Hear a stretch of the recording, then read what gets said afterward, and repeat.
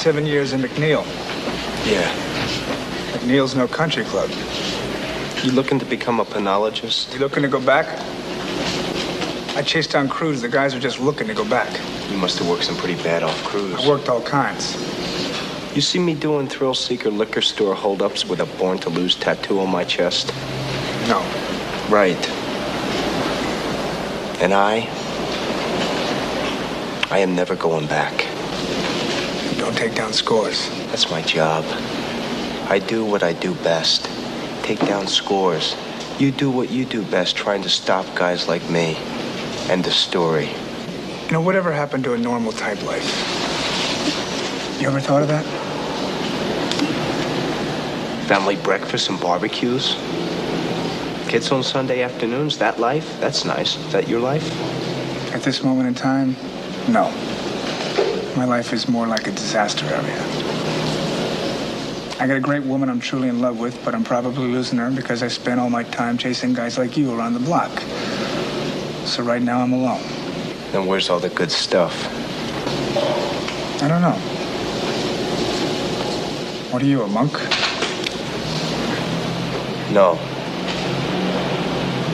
I got a woman. What do you tell her? I tell her I sell swimming pools. And live a life so there's nothing in it you can't walk away from in 10 seconds flat.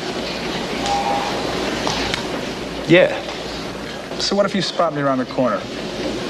You can do what you're supposed to, just walk away? Not even say goodbye? That's a discipline.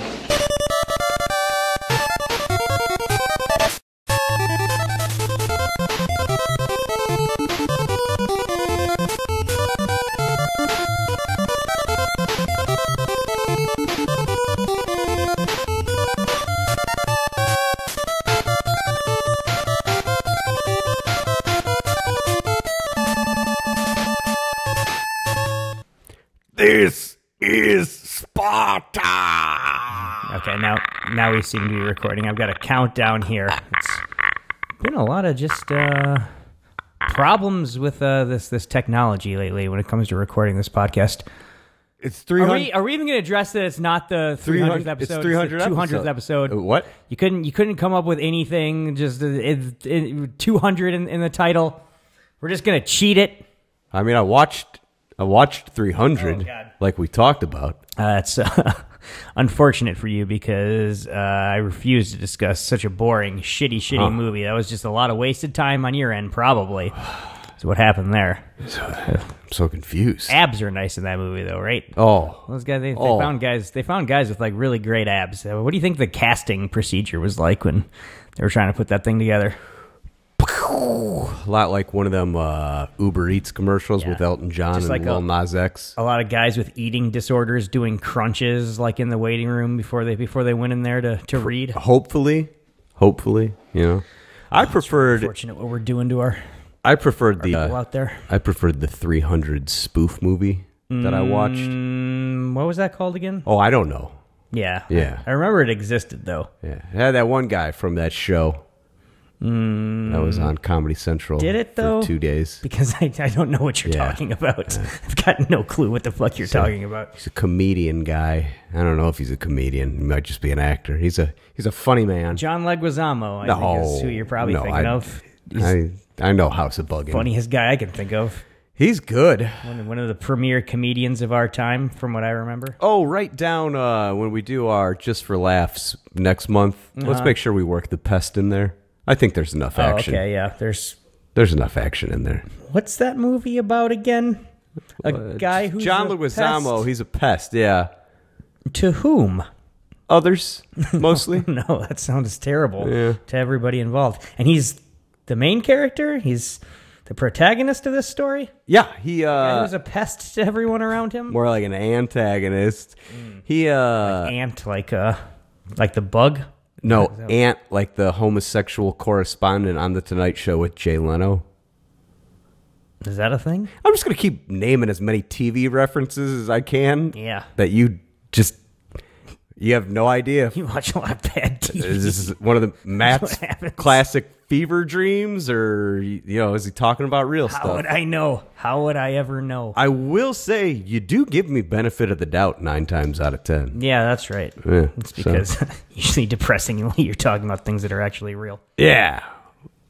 It's Baby Oil and Blow. Okay, yeah. let's Speaking get of into depressing, it. you know, it's 200 episodes in? Not 3. 200 episodes. Feels like How long 3. do you think podcasting has even been a thing? Nobody's gotten to 300 episodes yet. That's just not a thing that exists. I don't think so. I think that Bruce Conrad and Have the people from the Guinness book and here. Pritchard who were Thompson. at 300th episodes. they're almost at 300. It couldn't be true. That Yeah. couldn't possibly be true. They got a lot of filler episodes, so we don't do filler around here. No, it's all No.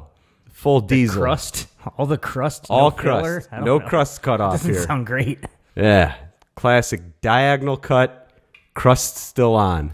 That's what this podcast Love to do is. a diagonal cut. It looks so much classier Yeah. than a right down the middle cut.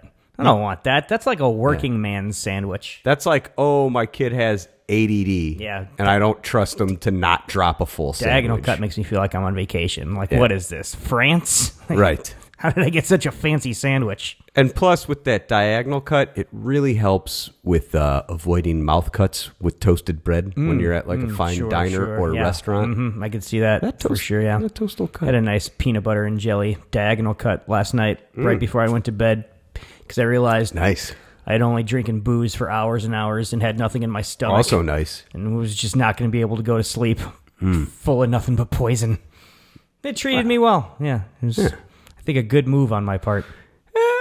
I would have just kept drinking if I were you. Wait till the blood poisoning happens. The sun was coming up, Matt. We had to make moves. Yeah. We had to make moves at this point. Yeah, executive decision time, 100%. Yeah. Good film, by the way. Not what we're talking about this week. No. Someday probably. We're talking about something because it's Baby Oil and Blow, an action extravaganza. Shoot 'em up, blow 'em up. Especially this week. Kiss your titties goodbye. Big round number anniversary. Yeah, it's 200 episodes of Baby Oil and Blow. Are we going to do it? You got it? It's caught up. There it Okay, is. cool. Whew. Thank God. Got a little Think winded. I got it in. Holding yeah. that out. I saw you working your thumbs pretty hard. Yeah. You were trying to Yeah. switch over to that soundboard. It's a heavy horn, yeah, that air horn. you're heavy-handed with that horn too. So No. all these things are coming together. No, I'm not. Matt, we've moved on into November, so Yeah. that means that Halloween is past us. Yeah. It's the big day we've been building up to. Right? All month we were watching all those horror movies and whatnot. We were. Talking about spooky stuff, and I gotta say, every year I'm just shocked all over again at the degenerating status of Halloween as a holiday for children. Oh. Just trick or treating, man. Every Yeah. year it's just looking more and more depressing. Oh. So I was outside with a case of beer, Right. buckets of candy, just Right. watching horror movies on my porch, ready to regale everybody with all the candy they wanted. Sure. Man, it was sparse. It was sparse. Every 10 minutes there'd be a group coming by. Oh. These kids, they don't even knock on doors anymore. They just only go to houses where people are like outside with a big like tent and bonfire and a welcoming thing. It's the whole spirit of the thing where you're intruding on people and forcing them to give you free food is, I feel like, almost out the window at this point. Wow. And nary a group of kids without parental supervision. Didn't see one. Not a single group of kids without parental supervision. Everybody had their lame fucking parents just walking along slowly behind them. So those beers go pretty quick then? No, absolutely not. What? Just our friend Ashley on the next street and her dad are the only people who took beers from me. Good peoples. I was just, they're great. They were very appreciative that I had beers. Yeah. Even Doug, that scumbag who lives across the street, was like, I got my kids here. I can't be drinking beers. And I was like, what are you Says talking who? about? All you're doing is walking down the sidewalk. Yeah. You can't have a beer in your hand? Is this no longer America? Yeah. What is happening here to Halloween? Like, do those people not ride on jet skis with their kids? I don't know. Like, you got to get tanked up before you do People that. are just seeing boogeymen like around every corner now. It's There was weird. more weird kidnappers and molesters back in the 80s than there is now, and We were running wild in these very streets. The sidewalks were packed. We had poor kids would be bussed into this neighborhood because it's so dense, just so they could run around and get all the free candy they wanted. Yeah, we had the Humpty or Homie the Clown murderer. Oh, I remember. know? Yeah, that there was one the year of the shotgun killer who was riding around in like a white vehicle of some sort, killing people with shotguns. Nobody cared. No, these Police were were all like, don't let your kids out on the street. There's a shotgun murderer. Yeah. And they're like, it's fucking trick or treat time, man. These were all We're going true out there. stories because we had no internet to cross reference. Yeah, it's 90%, 70% of the time, I was sure that all this stuff was true. It seemed like it probably was. We'd get like little newsletters sent home from school every once in a while, like warning parents, like, watch out. This Satanists are out there. These temporary They're playing tattoos Dungeons and Dragons. are really just sheets of acid.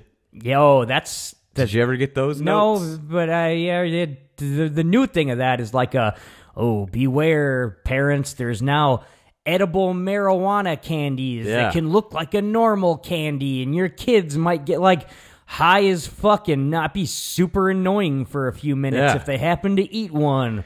Booga, booga, booga. Yeah. What's everybody so scared of? Your kids might be complaining about how great their bodies feel and how ready for bed they are. What a disaster that would be. Yeah. Oh, shit. They ate some sort of dosed sweet tart, and now they're all conked out in the living room. My life sucks. This is terrible. Hey, I'm one half your host. I am Matt O. With me, as always. How you doing? You can be the Nas X to my Elton John. You are Nate Adams. Ahoy, hoy, everybody. I know who Nas X is. So okay. You're not, Lil Nas X? Yeah, you're not completely fucking snow blowing me with that one. Not getting buried under with that one. Not yet. He's that dancing gay cowboy man who does rap music. That's you to a T. It's exactly what's going on these days. People ask me about you all the time. Everybody's out there. I say you is. They've all got some sort of new identity that's something I never even heard of. That's kind of fun. Yeah. I want more people being dancing, these people are too. Gay rapping cowboys, and less people just being afraid of things that don't really exist out there on the streets. Grab a beer if you're going to take your kid trick-or-treating. Take the edge off. Also, stay home and drink beer, because kids can trick-or-treat fine in the neighborhood without any parental supervision. What's going to happen to them? Nobody wants to take your kids. No. Kids are the worst. Everybody hates kids. Yeah. That's why everybody's like, oh, I like to be an aunt or an uncle, because, you do kids for a second and then just hand them right back when you don't want them anymore. Yeah, that's fun. Like, that's why that's a thing. No one's ever like, man, wish I could keep these kids forever. No. Like, if you met parents... Yeah, they're miserable. Oh. In general. That's why I had a case of beer out on the porch. They're probably going to want to drink some beer. Turns out, no, they're insistent on being miserable. You know why they're always telling you about their kids? Because they're trying to convince themselves they don't hate their lives. Now they're going to spend the next 3 or 4 weeks just arguing about Thanksgiving dinner plans and the particulars of it. Absolutely. Because everybody's just insistent on being fucking miserable, especially this time of the year. You call it stuffing or dressing? I guess it depends on if it's coming out of the bird or if it's been prepared in some sort of casserole pan. You'd call it, you'd call it stuffing if it was cooked in the bird, and dressing if it was cooked separately. I think that's my stance on the issue. Across the board stuffing. Across the board stuffing. Yeah, I just call it stovetop. Oh, fuck yeah! Got a loyalty. Where's the stovetop? Oh, who brought the stovetop this year? So good. If you guys want to congratulate us on our 200th episode of Baby Oil and Send us some stovetop in the mail. Cans of stovetop to nateshouse.org. That sounds great, yeah. I'd eat that. Whitehouse.com. Just buy some jars of gravy and pour it over some stovetop. That's all I need. Yeah. Brown gravy or white gravy? Oh, I'm not pouring white gravy over it. I've never even thought of that. That's what you pour over the biscuits. The yellow gravy. The yellow gravy. Gravy can be yellow? Yeah. I guess I kind of remember elementary school lunches. They'd give us some yellow gravy poured over things and be like, I don't know what this is made out of. I'm brown. What's this you're feeding us? I'm brown gravy or GTFO. Public school system. I mean, brown gravy's nice, but you're talking about like a breakfast meal. You want that buttermilk gravy to put over some biscuits. I misspoke. Yeah, stuff made out of just flour and sausage grease. That's maybe the least healthy thing on the planet. But Oh boy, If it's turkey, I need the brown gravy, man. turkey and brown gravy. I'm on board with that. I don't like that yellow gravy. That yellow gravy creeps me out. We're not here to talk about I am. fucking meals, though. No, I am. We're here to talk about action movies. Well, I thought we were going to talk about our favorite 200 meals in honor of the show. No. We were supposed to talk about Bicentennial Man, but We're not talking about Bicentennial Man. We're not talking there about was some 300. blowback when we put that out there. A lot of Nothing. people Not were doing protesting anything I and wanna they were do. saying that Podcast this is an sucks. action movie podcast, can't be talking about culinary matters, can't be talking about Robin Williams melodramas. That movie's so good. Oliver Platt. We're pivoting. We're pivoting, Matt, and Okay, all right. we're moving into prestige drama season when it comes to movie releases, or at least we should be, if it's a normal year. Yeah. We haven't had a normal year for a couple years. No. I think some things are coming out. Okay. We got that P.T. Anderson movie coming out. We got that Wes Anderson movie already coming out. Some of these prestige Morbius directors is coming out. Yeah. are starting to drop these Oscar bait films. Like Morbius. Yeah, I got a little bit of a Jared I got Leto? an invite through the email to a screening of that Morbius. If you want to Yeah? go to it, so yeah, I do. Let's send go. that your way. You can go check that movie out and see how it I'm goes. only going with you. Oh yeah, definitely won't be there. Oh. But Matt, I Yeah. thought for our new thing here for the month for November, why don't we pivot in that direction and do Okay. prestige dramas all month long? That's why we're starting with the Prestige. That's why we're calling ourselves the Drama Kings for this Oh, month. see what you We're gonna did be the there. Drama Kings right here. Eh. We're gonna be talking about action movies that are also prestige dramas. Let's why don't we get into our first one? A movie we deemed big enough to be a movie to talk about on our 200th fucking anniversary extravaganza episode. Because it's 300 minutes. Oh, no, 200. I think We're 200 the movie episode. lasted 300 minutes. This podcast, if it's any indication of how long we usually go, it might be like 900 minutes. We might have to move this fucking thing Yeah. along. It's gonna We be got a lot of movie to talk about. It's going to be a 5-parter. Let's get into the rundown here. The rundown this week is brought to us by Cheap Diner Coffee. Yeah. So if there's anything watching this movie made me think about, it was hanging out in cheap diners. So they're doing like every other scene. And I was thinking, it's been a long time since I've just like sat at a counter and pounded some just like watered down diner coffee. You want to make It's our something that I return miss. to Round the It's, Clock? I think we might have to soon because I was can. thinking about it and I was like, there's really no diners that I'm aware of within like walking distance of the Baby One Blow studios. No. Here. They're like comfortable to hang around in, like the people in this movie do, where you're just sitting around like because you got nowhere else in the world to be, Yeah. so you're just. Everything's like a sit down family type diner thing. Where's all the scumbag diners around here? I think we gotta make that trek out to the Round the Clock like we did back in the salad Back days. in the good old days. Back before we were too drunk all the time to actually get in a car and go somewhere. So Simpler everything had to be within walking distance. We used to drive Been hours living my life. just to hang out because we were sober. Oh God. Different times, man. Different times. Let's not live in the past. Let's live in the future. Yeah. Let's talk about our movie of the week. The rundown is of 1995's Heat.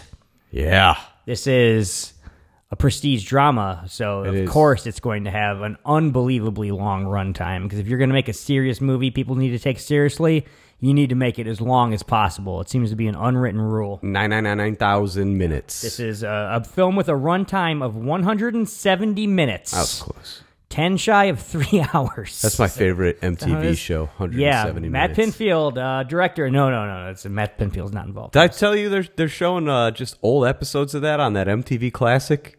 MTV Classic sounds like a great little experiment. Yeah. I'd like to get on board with that. It's but, pretty all right. haven't had cable television in like 12 years at this point. Don't see myself going back to that anytime soon. I'll just give you my Hulu login. Oh, wow. They got MTV Classics on Hulu? Yeah. We We got the channels. I already got my boy Homer's Hulu login, so maybe I'll download that app. But does he have Watch some of that the stuff. channels, though? Oh, I don't know. Got to There's- get the channels, the live TV. Streaming apps are now so confusing that I don't even know the difference between one or the other now. It used to be you just got somebody's password and logged in. I'm pretty sure all my paychecks go to my mortgage, and then the rest are just streaming Just services. streaming services. Yeah. That makes sense. Why wouldn't you give those people money? They all seem to be great people in charge of those streaming services. Speaking of money, Heat is a film with a budget of $60 million. Michael Mann had some juice at this point. They were giving him a hefty amount of money to make a fucking cops and robbers fucking melodrama here. Yeah. Money well spent because the gross came back $187.4 million. That's like tripling the fucking budget right there. Big hit in 1995, as it turns out. You know why?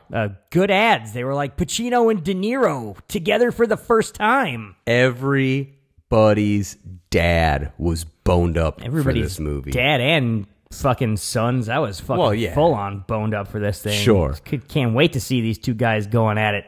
These guys are two dad movie fucking legends, crossing paths, crossing swords, crossing the streams. Oh, no. Yeah, that doesn't happen. No. A little disappointing on that front. Rotten Tomato score on this thing, 87%. Fresh seems a little low to me. I thought this was more of a beloved film than that. Maybe from 95. The critics, plenty of time for snooty detractors. Critics might have not responded to this one immediately like people view it these days. Yeah. Director of this film is, of course, one of the big prestige directors of his generation, Michael Mann. Michael Mann. The guy who made Thief. This is the guy who made Last of the Mohicans. He made Tom Cruise palatable to people a couple years after he shouldn't have been anymore in Collateral. The Insider won a bunch of Oscars, I'm pretty sure. Which one was that? That was the one where Russell Crowe was like, I'm the Insider. Oi. Oh, yeah, yeah, fuck yeah. Also, Miami Vice. Everybody loved that Miami Vice movie with your boy, Colin Farrell. Colin Farrell, yeah. Yeah. It's a big one. This guy's done a lot of movies people are into. And Tubbs Michael from Tubbs. The movie Miami Vice. Yep. Stars in this film, Matt. All of them. Let's talk about the big two. We've already mentioned him. Number one, Al Pacino is in this film. Al Pacino as Lieutenant Vincent Hanna. He's a cop. He's maybe the cop. He's maybe the ultimate cop who's ever appeared on screen in a movie. He's just every cop you've ever seen rolled up into one.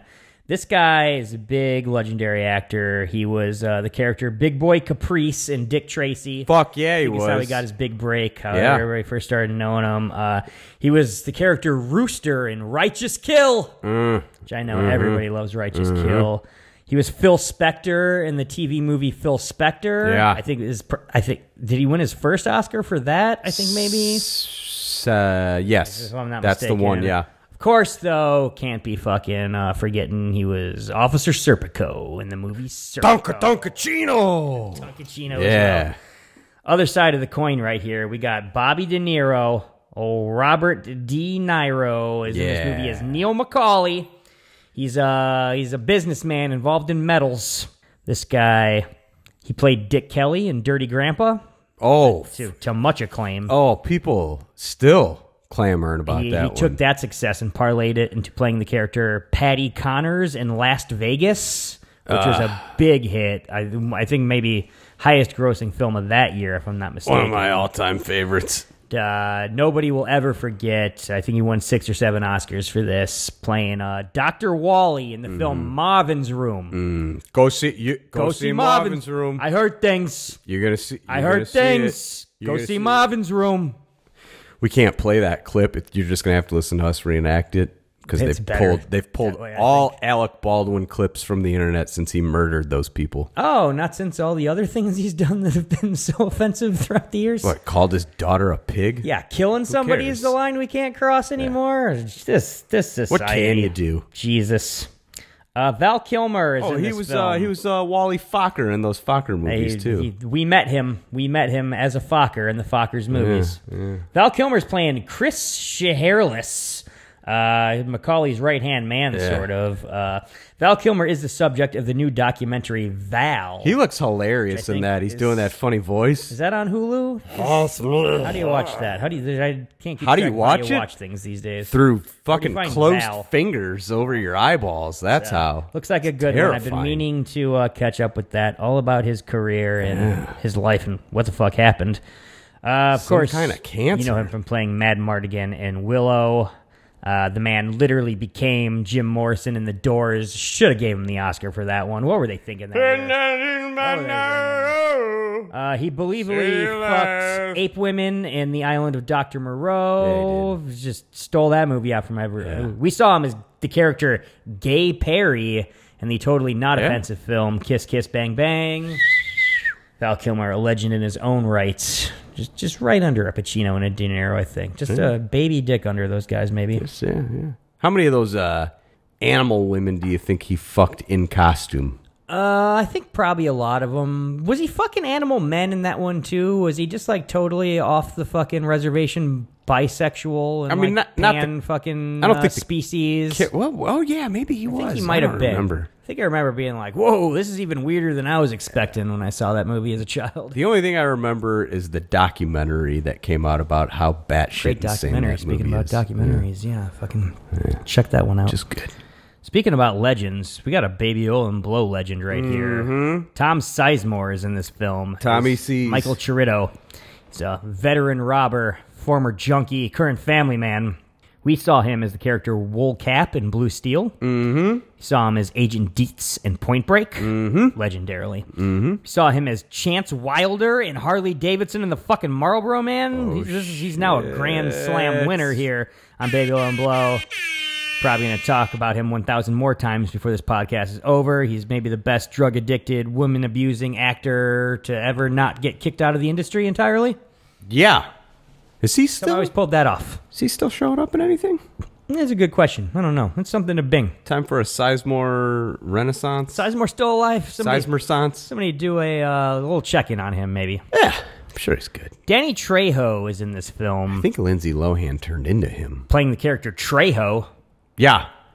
He's another bank robber, This guy plays himself in every movie, but this was the one movie that had the balls to just call him by his actual name, because I don't think they were confident he'd be good enough to respond to anything else on camera. I like that. Was calling him anything other than that. I like that King of the Hill invented a character that looked like Danny Trejo. That's right. And then didn't realize that they could get Danny Trejo, so they just he'll do anything. Created another character for Danny Trejo to voice.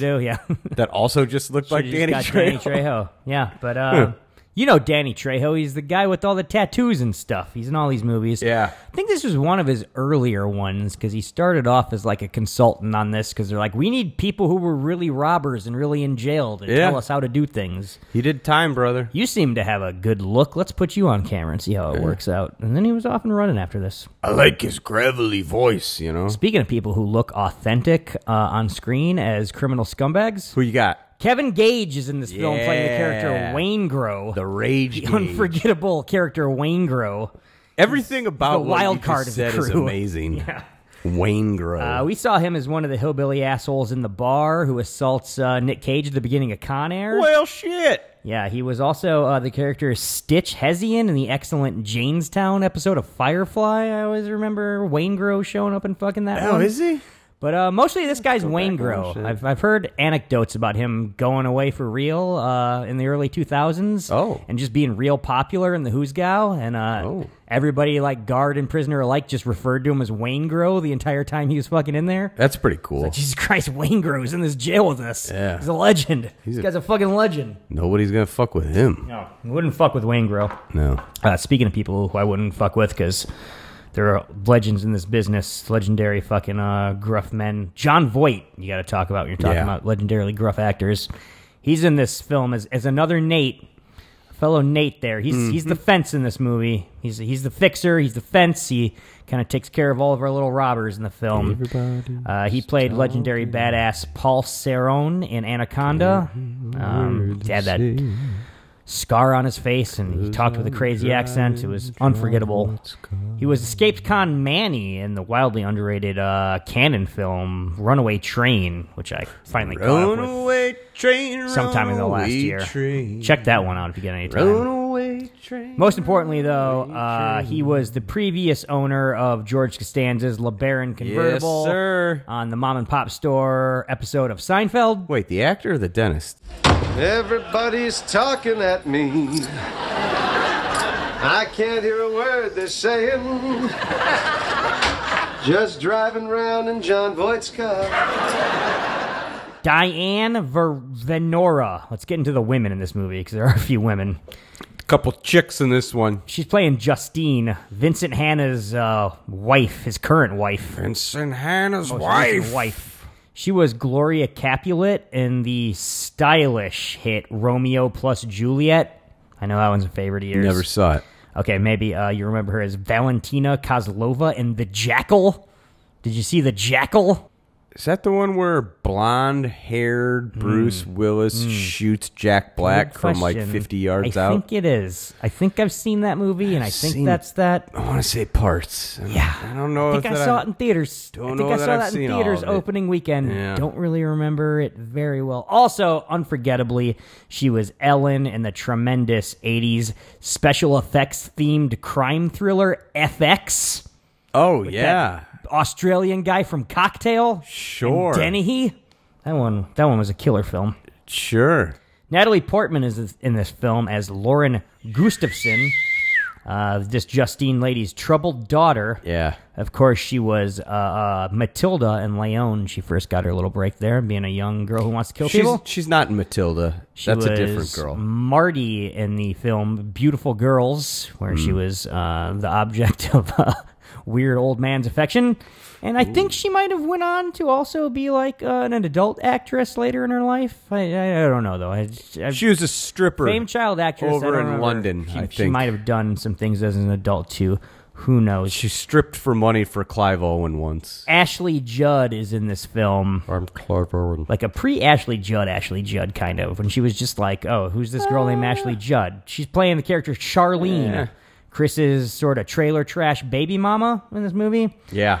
She goes on, of course, after this to be Ashley Judd in all of the Ashley Judd movies. Yeah. Like a Jason Statham, she's like an actress who has her own genre of films, really. Just like if you're watching a thriller from the late 90s, early 2000s with a 3-word title, it's probably got Ashley Judd in it. Right. Yeah, so... And she probably looks hot for herself. Yeah, she probably looks hot in everything, except for that one where she won an Oscar for not looking hot, and people are like, "Can you believe she didn't look hot in that movie?" What was that? You know, fucking whatever that one was called, where she looked like a fucking fat, busted face hillbilly woman, and they gave her an Oscar. Was that? I thought that was Charlize Theron. Oh, could have been. Who knows? Oh yeah, those two aren't the same person, are they? That's correct. Yeah. Who could keep all these blonde ladies straight? Ashley Judd's in that banger of a film with Brendan Fraser that was really weird George of and the Jungle? about dreams and purgatory, and she just wears those George sundresses. of the Jungle being the best movie he was ever involved in. You're thinking of Dudley Do-Right. Okay. Yeah. Amy Brenneman, speaking of actresses, I've always got confused with other actresses. She's in this film as Edie, a bookshop employee who Neil McCauley picks up by being an absolute psychopath to her at a diner. Yeah. At a diner. Right. Lady, why are you so interested in what I read or what I do? I'm in love with this man. Go see Marvin's room. Take me home. You got to see it. This chick, it turns out, was Amy in Judging Amy. I don't know. I always who this forget. woman is. I always forget like which like lame show for like housewives she was in. It was Judging Amy, as it turns out. It's not one of the other ones. She was the mom in Fear. I'll take your word. You a big fan of Fear? Marky Mark terrorizing teenage girls. I saw that when I was in like 8th grade. That's also, you wanted to unlock in your brain who this girl is. I know you've seen her before.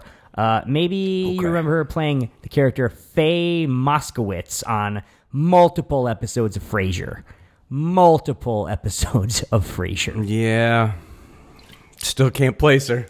That's a lot of people we've talked about. We could go on forever. I just want to do a quick little fucking rapid fire thing here. People we don't even have time to talk about, who we'd be listing all their credits if this was a normal fucking episode, not an ultra stuffed 200th. Fucking who else is this movie? Oh, I don't know. Xander Berkeley, Tone Loc, Jeremy Piven, Henry Rollins, Hank Azaria, William Fichtner, Dennis Haysbert, Tom fucking Noonan, and Ted Levine. Fucking this cast is goddamn crazy stacked for the movie. Oh, yeah. Wasn't she a great big fat person? She was indeed. Tagline of Heat, Matt. Very simple, very to the point. They know that they don't got to sell this movie. You're already on board. A Los Angeles crime saga. That's it. I would have gone with, that's it. tell your dad De Niro and Pacino are in a movie together. Dad already knows. Yeah, He's he been knows. talking about it for months. Yeah. Let's get into the plot here, though. It is, as you've mentioned, obsessive master thief Neil McCauley leads a top-notch crew on various daring heists throughout Los Angeles, while determined detective Vincent Hanna pursues him without rest. Each man recognizes and respects the ability and the dedication of the other, even though they are aware their cat-and-mouse game may end in violence. De Niro and Pacino doing cat-and-mouse shit. Yeah. Acting, doing all the acting here in this movie, Heat. Yeah. That was the rundown. Let's get into our next segment where we go into, oh boy, we got a lot of notes for this long movie. Got dense notes here. This is going to be a lot to try and dig through right here in our segment that we call Bullet Points. Matt, I know you took notes. Let's get in there. Let's talk about what your first bullet point was. Nate, I'm pretty sure this movie is the debut Oh, wow. of De Niro's 90s goatee. I gotta say, Do you remember it had earlier? to have been. Don't remember him having a goatee before this. Don't quite know what he had it in after this, but this is not its last appearance, I wouldn't say. But it was his 90s goatee. yeah, 90s goatee is jarring. If you're going to pick a year to debut a 90s goatee, I feel like 95 was peak goatee. fine year This is for it. when everybody was just showing up with goatees out of nowhere. Yeah. You ask me, it looks like it's fucking a bullseye for your boyfriend, if you know what I'm talking about. These fucking goatees. I don't get why they were so popular. You're going to tell me Dante from Clerks didn't look cool? Oh, did Dante from Clerks, 1 year before this. Do we think that De Niro saw Clerks and he's like, Dante, looks pretty cool. Dante. I think he looks pretty cool. Dante's a pretty cool guy. Maybe I'll do that for Heat. I don't like this Randall making all these jokes. It's kind of mean. It's goatee De Niro stealing an ambulance. That's the first scene we get here over the credits. It's nighttime. It's moody. We're seeing a bunch of city lights and trains. It's classic noir. We're in the big city at night. Crime's happening. Evil's happening. And It's pretty looking from the get-go. pretty looking movie all the way through. Next morning, ponytailed Val Kilmer's buying explosives. Yeah. In a scene hilariously Speaking of pretty looking. parodied by Wes Anderson in the movie Rushmore out of nowhere. Do they? Ready When? Demolition, Tucson, Arizona. Oh, yeah. Yeah. So yeah, we're like, this guy's stealing an ambulance. This guy's buying some dynamite. Maybe this opening credit is some play setting for a big heist that's going to happen. That would be cool. Yeah. There's one thing you got to know about the Al Pacino character in this movie, Matt. Al Pacino. It's Vincent Hanna. Vincent Hanna fucks, bro. It's just This trying guy to get fucks. some ass. First time we see him in this movie, he's rolling around in bed with in the a lady. hay. Rolling in the hay. Just kissing on some titties is what's happening. Yeah. Still early in the morning. We got that. They don't show her that toddies. morning light. Oh, he's kissing on him through those fucking Yeah. whatever she's sleeping in. But Yeah. he's going after him. You know No, he's going sure. after him. He knows what's under the shirt. Yeah, it's on. This is his wife. He's insatiable. He's seen it a million times. But he wakes up in the morning. This guy. He's up all night chasing criminals on just massive amounts of cocaine. Gotta chase these bad guys. Got to clean those pipes before he gets back out there on the streets is what's happening. Can't walk around with a loaded gun. Lots of mouth noises happening in this scene over the soundtrack. Sex. Film I was always very impressed by its sound design here. So I watched this film with headphones on because I was like, yeah, I want to get the full audio experience here. And later on, that really pays off. But here, where you're just hearing all this lip smacking and shit over these makeout scenes, it's pretty disgusting. I almost had to just put my headphones down and stop the movie and walk away already. And even though we're at the very beginning of it. I watched a nice 4K restoration with Dolby Surround. Oh, wow. That sounds like a real treat. It was. This is one you got to crank the volume on if you're watching this shit. I had it loud. What's your favorite movie to watch loud? I mean, literally, it is Heat. Is it? For being honest, yeah. Watching a movie loud, Heat is number one with a fucking bullet. I'm Apocalypse Now all day. Apocalypse Now is really All day, good. every day. Very similarly I like it has loud very as good fuck. helicopter noises in that one. For fucking sure. Some of the best. Natalie Portman's here, this morning time routine going on. Looking hot. She thinks her scumbag dad's going to come pick her up and take her to lunch is what's going on. So she's freaking out because she can't find her barrettes. And she's just like, oh no, what if I can't find them? She is a Dad wants to take me to lunch. He's like, your hair's not in barrettes. Divorce. That's right. This girl needs to bing the term deadbeat dad because she doesn't seem to realize she's got a deadbeat dad. Like, this guy's not showing up, young lady. No. Go about your day. You can't be building your day around what this idiot man's going to be doing. Go watch Maury Povich. Mm-hmm. Real emotional problems here. Already you can tell, best case scenario, she makes a decent amount of money stripping. Like, that's best case scenario where this girl's ending up right here. For Clive Owen. Mm-hmm. Do you think you haven't given us anything of yourselves? You think because you don't love us, or desire us, or even like us, you think you've won? It's not a war.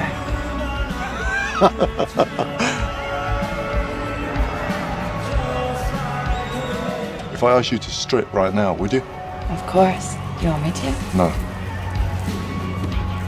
Alice, tell me something true. Lying's the most fun a girl can have without taking her clothes off. But it's better if you do.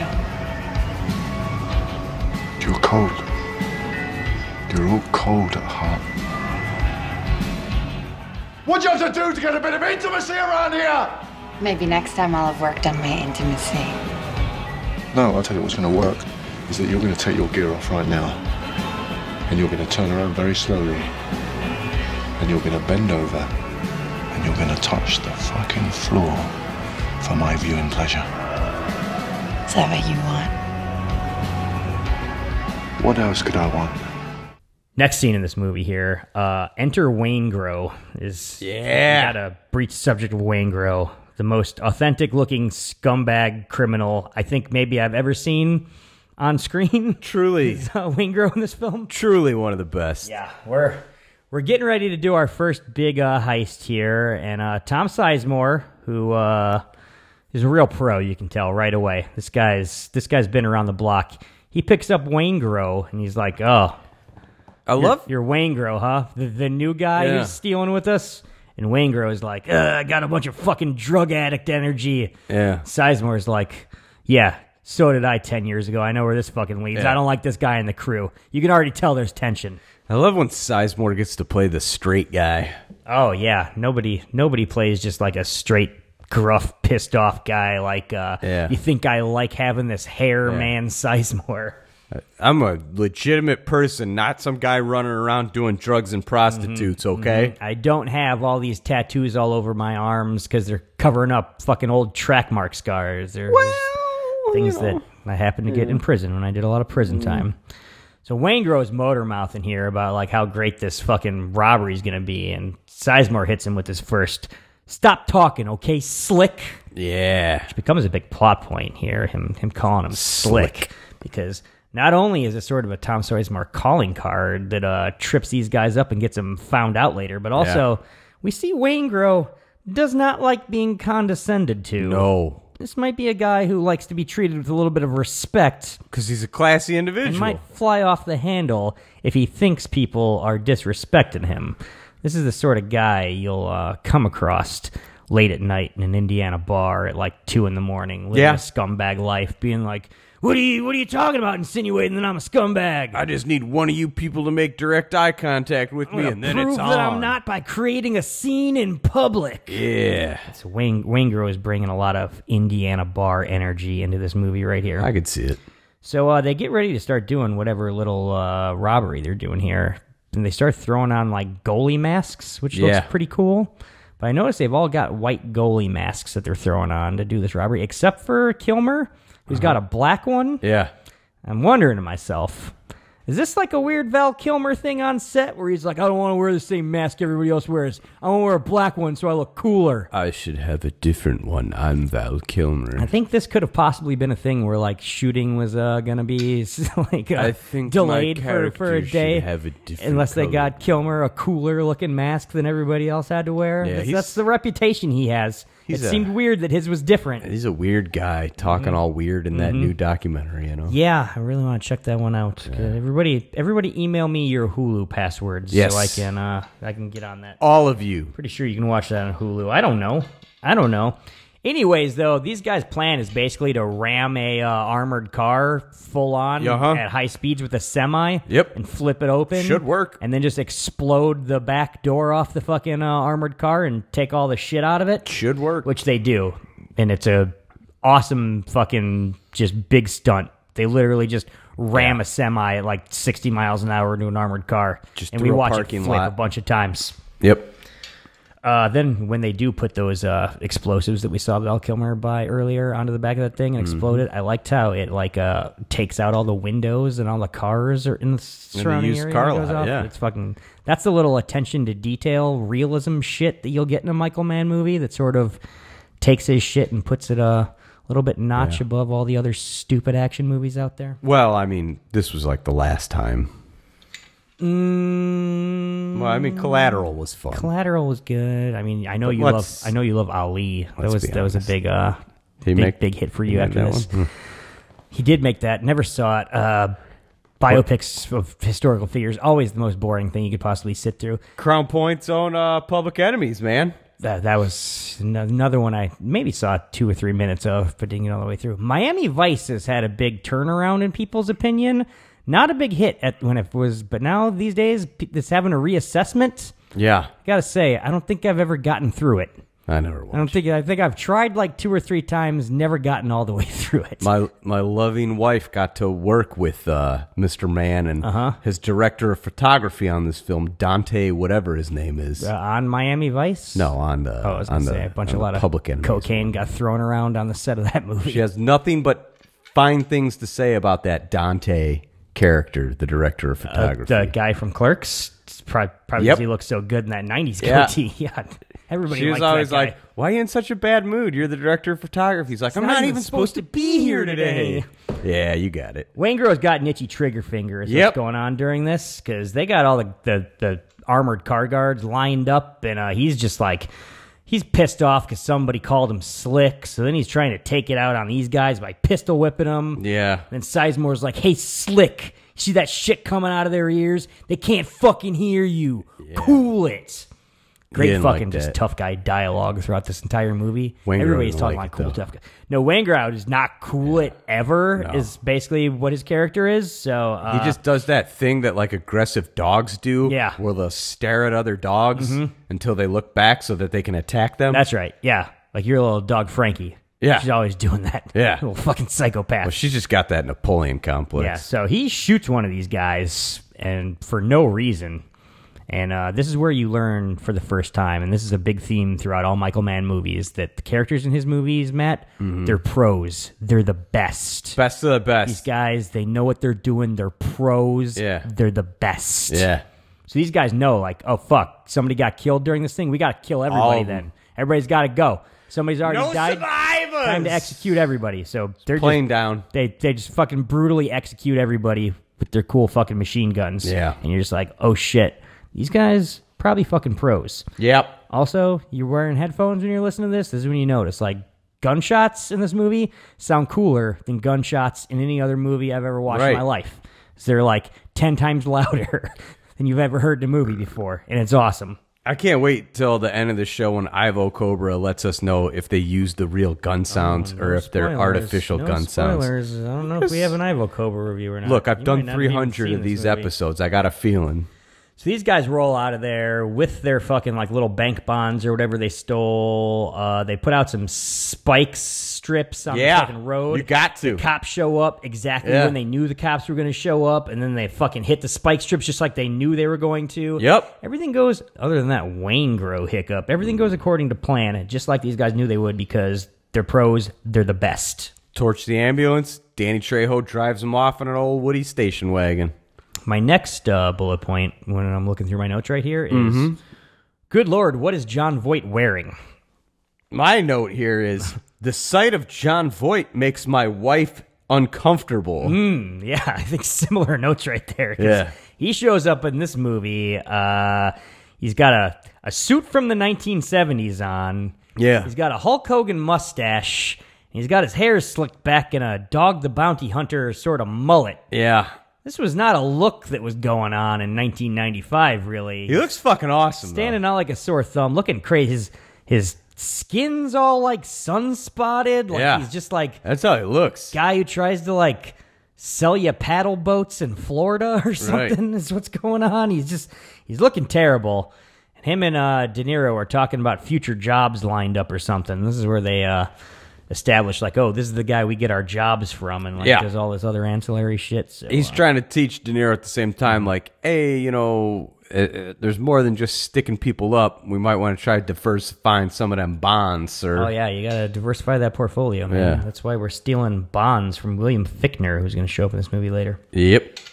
Pacino's on the scene investigating all these dead armored car guards, and he's like, I gotta tell you right now, these guys are the best. The pros. These guys are the Look best. At this. They're doing this shit over here, which is cool. They had it timed respect everything here. 60 seconds. Yeah. In and out. Under 3 minutes. The pros.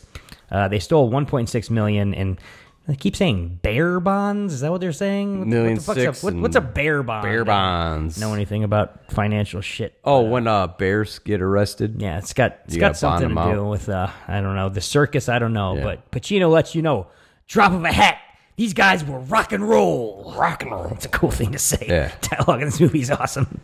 Yep. My next bullet point is just, you want some pie? Which at first I didn't know what that was going to mean, but it's a line Waingro says. The Rock loves pie. Because this is our first of many diner scenes in this movie, where post heist, they're all just hanging out in a diner. Everybody is awkward and quiet because they know Waingro really fucked them all, and they're going to have to kill Waingro. Kilmer and Sizemore are just staring a hole. Yeah. They're not happy. Through fucking Waingro. But he's just eating pie and offering people pie, seemingly no idea what's fucking going on here, because he is not a pro, as it turns out. He's happy this guy's with a wild how card. the day went. Yeah. He's going to have to die, because the biggest sin you can pull in a Michael Mann movie is not being a pro. Yep. And not being the best at what you do, so... De Niro shows up. And the worst thing you can do in a De Niro movie is cross De Niro. That's true. He doesn't like that. So he starts smashing Waingro's head into the table in this busy diner in front of everybody. Big dick energy here, where he's just like, well, people are going to be too uncomfortable to say anything about this, because you don't see people just all out assaulting their friends in the middle of a diner every day. One person takes a look at the table like, I think I'm going to say something. No. Sizemore just peeks his head out and stares right back at him, says nothing, and the guy's like, oh, that guy's got Tom Sizemore energy. I think maybe I should just look into my soup until this is over. Sizemore's fucking killing it in this movie. He's also a sneakily large man, Tom Sizemore. Yeah. You don't always realize fuck yeah. Like tall what motherfucker. Sort of a hulking bear he happens to be. Fills a door frame, that guy. So, these guys, they have a little scuffle inside, and they're like, all right, let's go outside. And this is when De Niro just starts dismantling the guy, like taking out his knee and just beating the shit out of him. Yeah. Trejo opens up the trunk of the car. They already got it lined up with fucking Visqueen. This is all planned out. They've had to kill people who went off the reservation before. Yeah. Gotta clean up the loose threads right here. But unfortunately, right when they're going to blow Waingro's head off, a random patrol car comes by, and they all got to be like, oh shit, it's the cops. Fucking cool, bro, it's the cops. It's the fuzz. Wouldn't you know it, they look down, and Waingro is gone. He's on the loose. This is not as dumb as we thought. This is a mistake, letting Waingro get loose here. You can't shoot him in front of the cops. Haunt them the rest of the movie here. These guys are pros, but this Waingro mistake, it's going to maybe prove to be their undoing. No, I think they're going to be all right. Mm-hmm. Next couple scenes here, we're establishing these guys' home life. And we see De Niro's got an empty house. Who cares? Val Kilmer might have too many attachments going on in his house. Things are going. My bullet here says, Ashley Judd can get it. That is very true.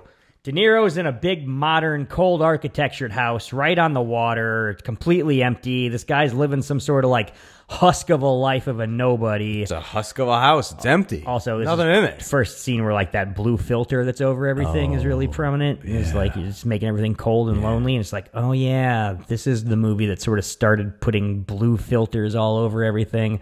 works for this one, but all the imitators that came later sure ruined that over the next 10 years. Yeah, like that guy who made Miami Vice. He really, he ruined that it guy with went that off the movie. fucking rails with that thing later. Ugh.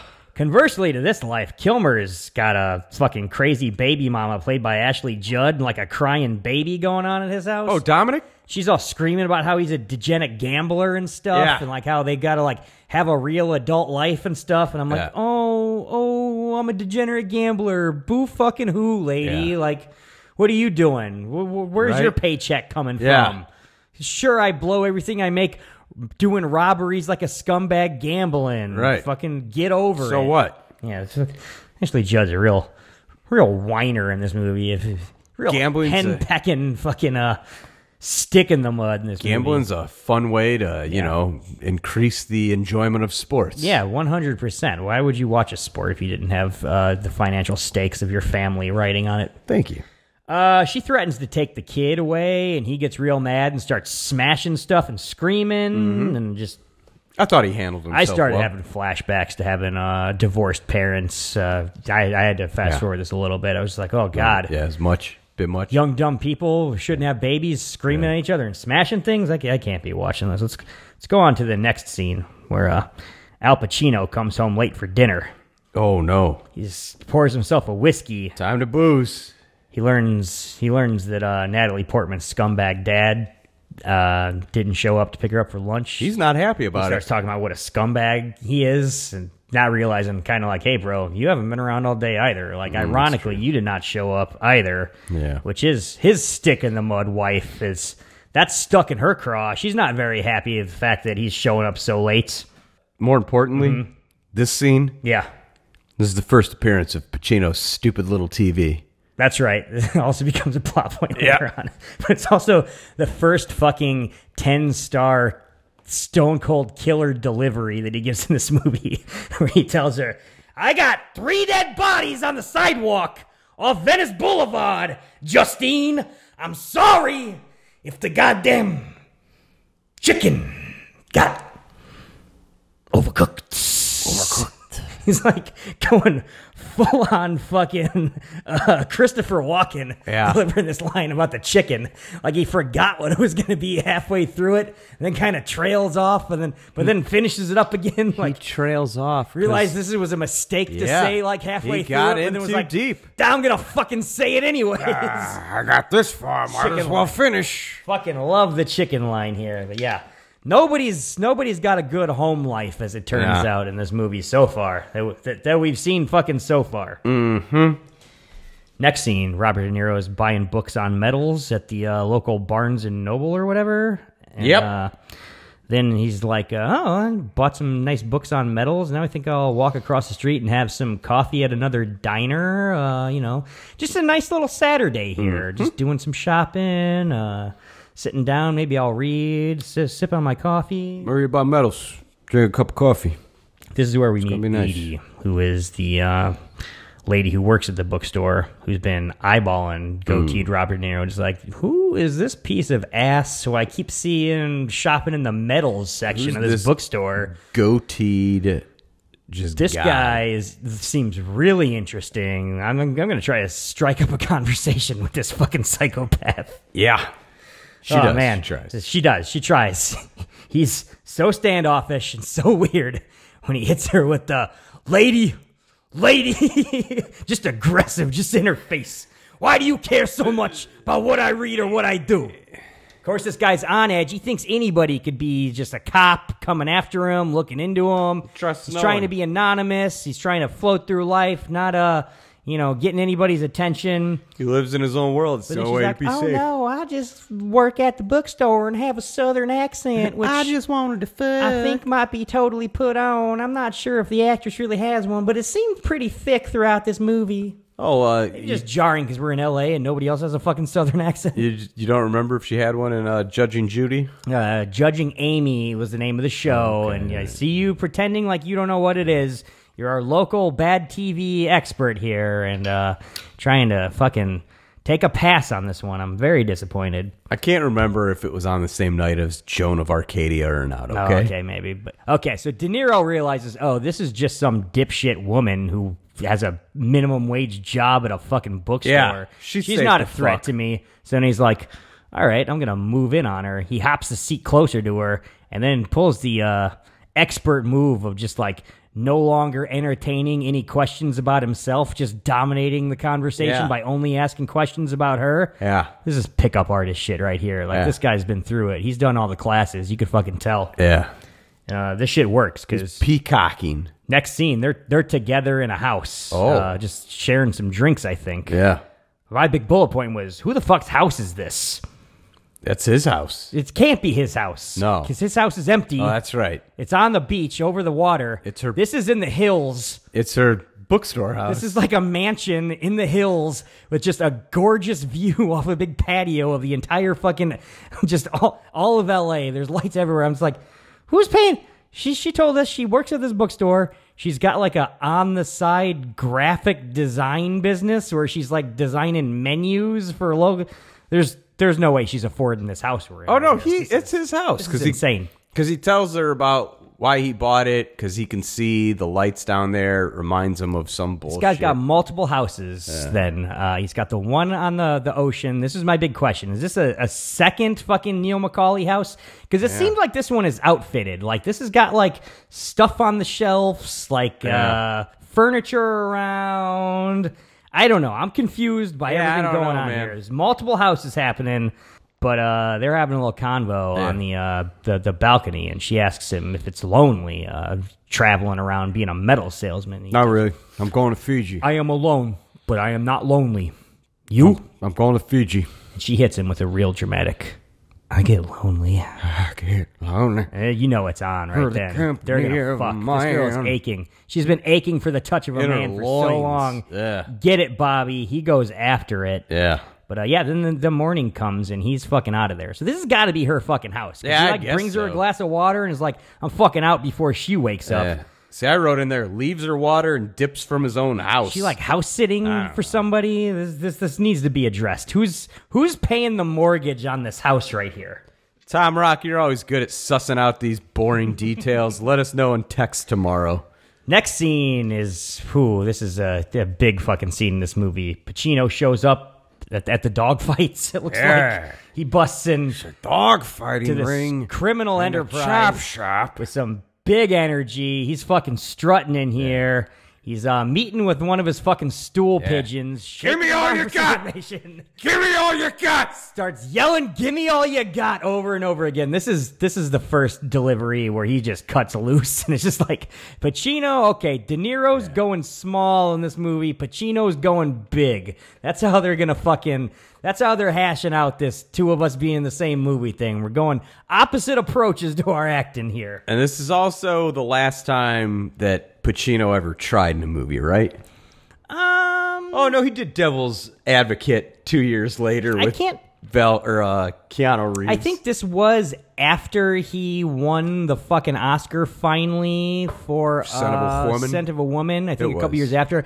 And that was kind of the first one where he was just like, all right, I'm just going big. And All I'm the just going to time. do a parody of what I do. And then they were like, well, here's your reward. Yeah. So in this next one, he's just like, you know what? I'm going to do that again.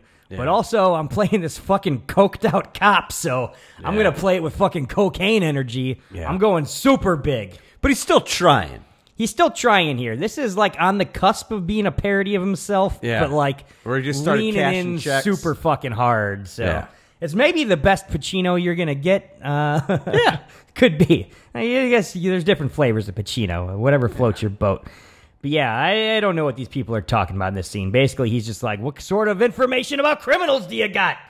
Don't waste my motherfucking time! Motherfucking time! Loves throwing away motherfuckers in this fucking movie all the fucking time. So I guess we're just establishing that he shakes people down and has informants and stool pigeons, because that You shit, got to. those chickens come home to roost later. Next scene, Tom Noonan's in a wheelchair, and he's being all weird, talking to Robert De Niro about like the internet and shit. You think he ended up in a wheelchair after Jack Slater threw him off that building? I don't imagine you're walking away from something like that unscathed. That's for fucking sure. Yeah, that's good continuity. But yeah, Tom Noonan's some sort of weird internet guy who's got some sort of scam they can pull where they can I don't know, steal Bitcoin or whatever. Yeah, all this stuff, it's in the air, man. It's all in the air. He's explaining the cloud to us is what's happening. Yeah. Estimated 12.1 or 12.2 million for this computer job they're going to do. Meanwhile, Jon Voight's in the background making deals with William Fichtner, trying to sell the bear bonds that he stole from him back to him. Yeah. So William Fichtner must have some sort of circus business going on. This is the guy who runs a circus. So he needs all those bear bonds. He's going to be all right because he puts his head guy on it.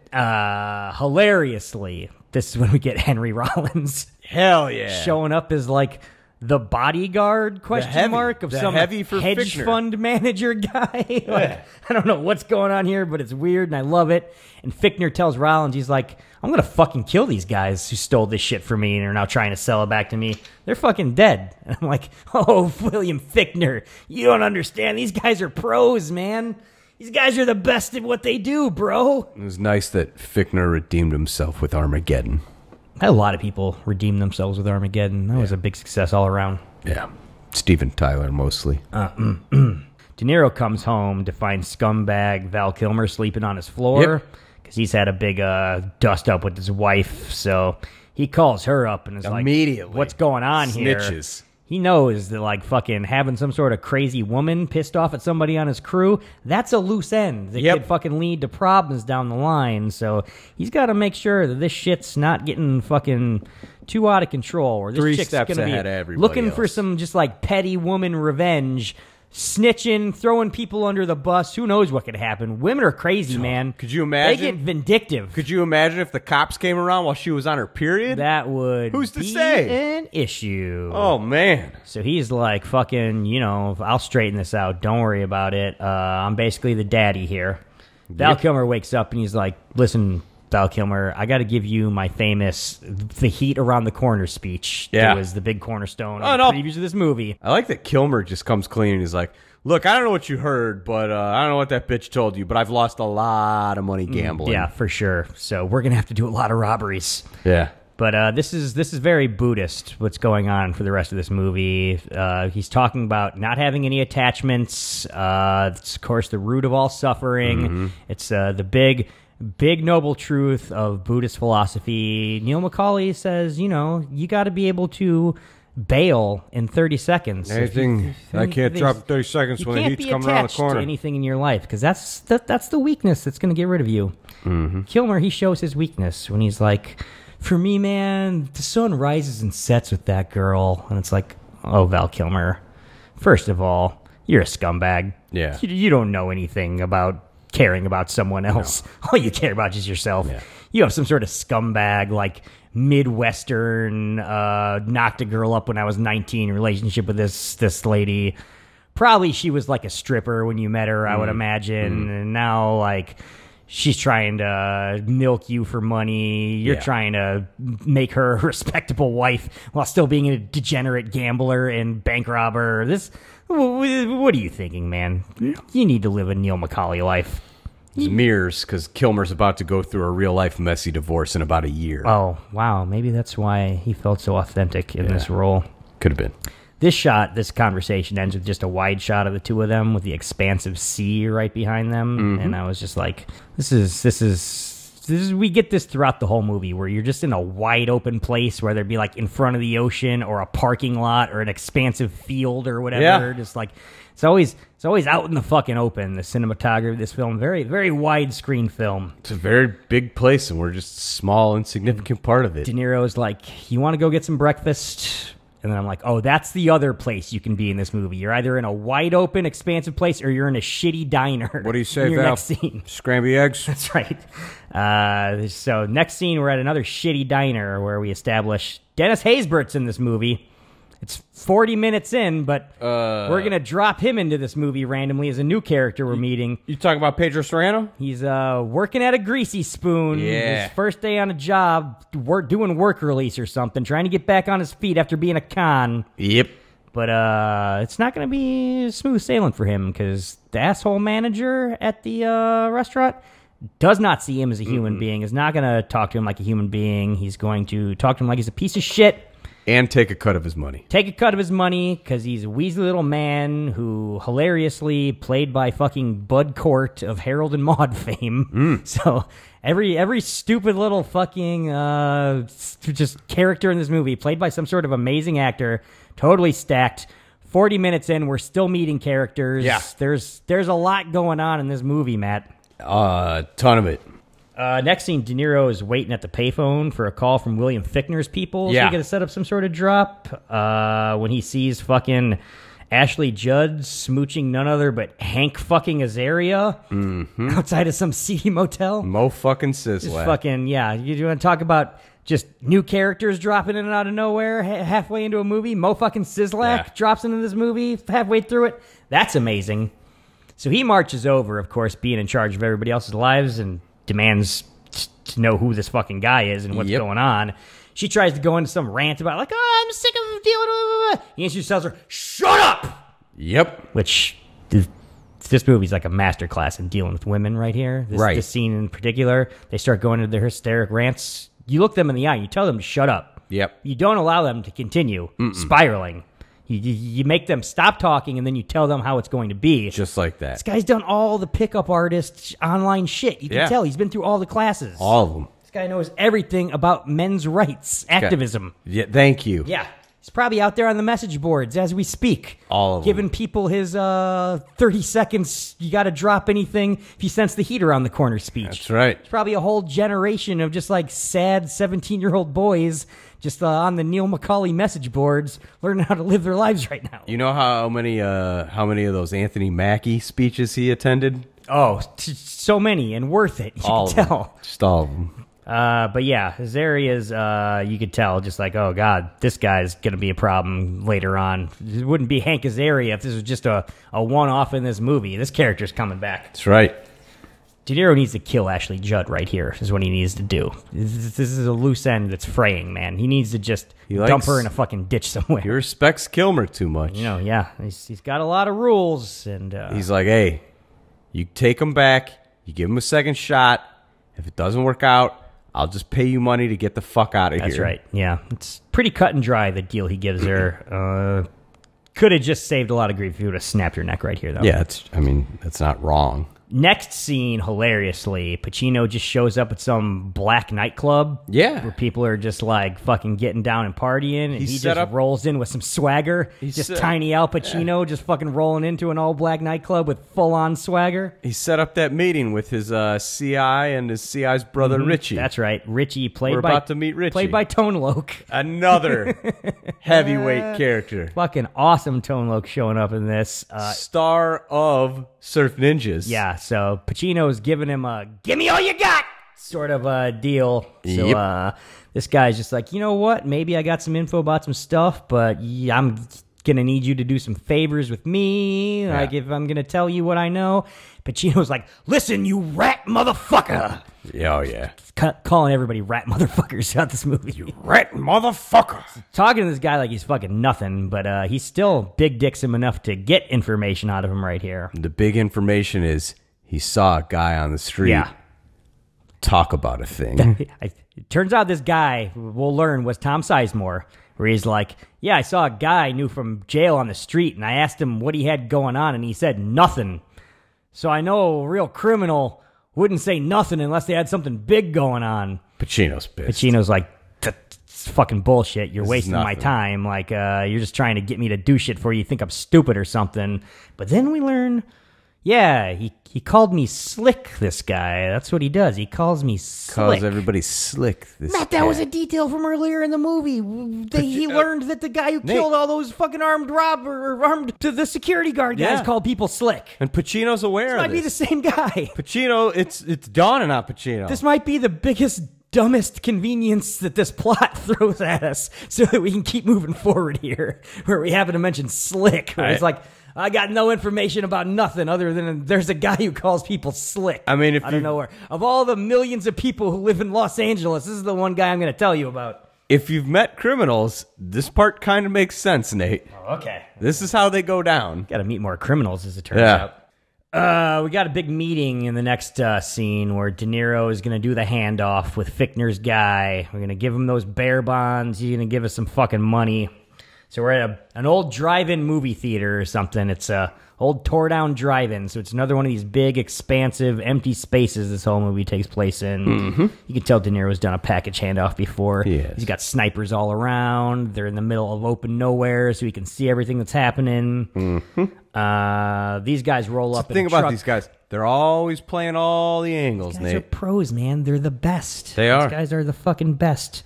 They try to snake a thing on De Niro where, like, oh, they pull up next to him, but then a guy sneaks out of the back of their car and is going to sneak around and fucking whack him. No way, not when Kilmer's sitting there. Yeah, Kilmer's with got a sniper scope. rifle. Fucking Martin Riggs style up on a building a block away. He's ready for this shit. He lets De Niro know. So De Niro just pancakes this guy between the two cars. We're Pretty off cool and running. looking. Fucking, we got a big shootout going here. Like, they really, like, sandwich a guy in between two cars here. Yeah, it looked pretty fucking gross. It definitely looked like they just smashed the entire bottom half of a man. Yeah. Well, they pulled that one off, but a lot of cool fucking shit going on here. That shot right there looks awesome. The just shot where De Niro's like trying to run this guy down, and you get the camera like inside of the front seat of the car with him. Oh, just yeah. right behind his like hand that's up with the gun pointing. As he's like shooting through the windshield at this guy, just while trying to run him bouncing down, every which way. bouncing up and down through all the fucking like parking ties or whatever. Yeah. Or you're just like right in the middle of the fucking action, seeing it from his point of view. That's fucking cool. And then fucking the dramatic moment where like the guy's standing there and Kilmer hits him with the sniper rifle and he dramatically spins around, and then De Niro fucking finally shoots him fucking with his gun through the windshield. He spins around again and then he just gets flattened by the fucking car. Just ran right over. That's brutal shit.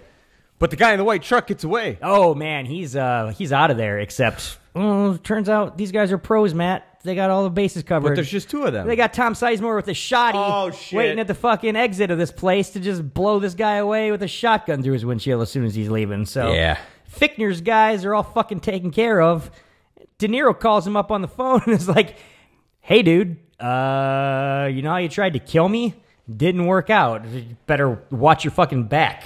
That scene's so great. Fichtner just like the deep swallow, like, why? Is everything okay? De Niro tells him, "Forget the money. I'm talking to an empty telephone because there's a dead man on the other line." It's such a fucking De Niro There's line. just so much fucking hard-boiled, just fucking tough guy dialogue in this movie, and the actors are so fucking good that it's never cheesy. Like, it's all just fucking sold. Empty phone? What the fuck does that mean? There's a dead man on the... Oh, Jesus. These De guys Niro. are the best. These guys are pros. So They're pros. it's time for them to blow off some steam. Gotcha. Next scene, we got a big bad guys family dinner happening. Yeah. Everybody's got the wives and the kids out. Oh, They're an all Olive Garden, at an your family, Italian restaurant you know? or something. Scumbag criminals. Even Trejo's got a lady, as it turns out. I watched the director's cut, and right after he calls Fichtner, De Niro turns to Sizemore and Kilmer, and he's like, "You, me, unlimited soup and breadsticks. uh-huh. Let's do this tonight." Get the tour of Italy. We're celebrating. Oh, hell yeah, you got to. But yeah, he's fucking like, I think he's feeling a little like lonely here because everybody's got a noted- I family was around him noticing that except for too. him. So he's like, I'm going to get on the phone and call that chick I banged at the bookstore, maybe. I'm going to bang that hillbilly bookseller lady. So, no attachments, De Niro. It's your own fucking code. You're going against it. I can see where this movie's going right here. But she's cheesing like a schoolgirl as soon as she gets a fucking call from this fucking borderline psychopath who's clearly the most boring, like overly serious, stiff man you could have a conversation with. She doesn't care. She's like, hell yeah, I'm on board. This guy's my new boyfriend. Plus, he looks like old man De Niro with a goatee. Yeah. So But apparently that's not an issue points for her. there. Extra points there. Hell yeah, I'm on board.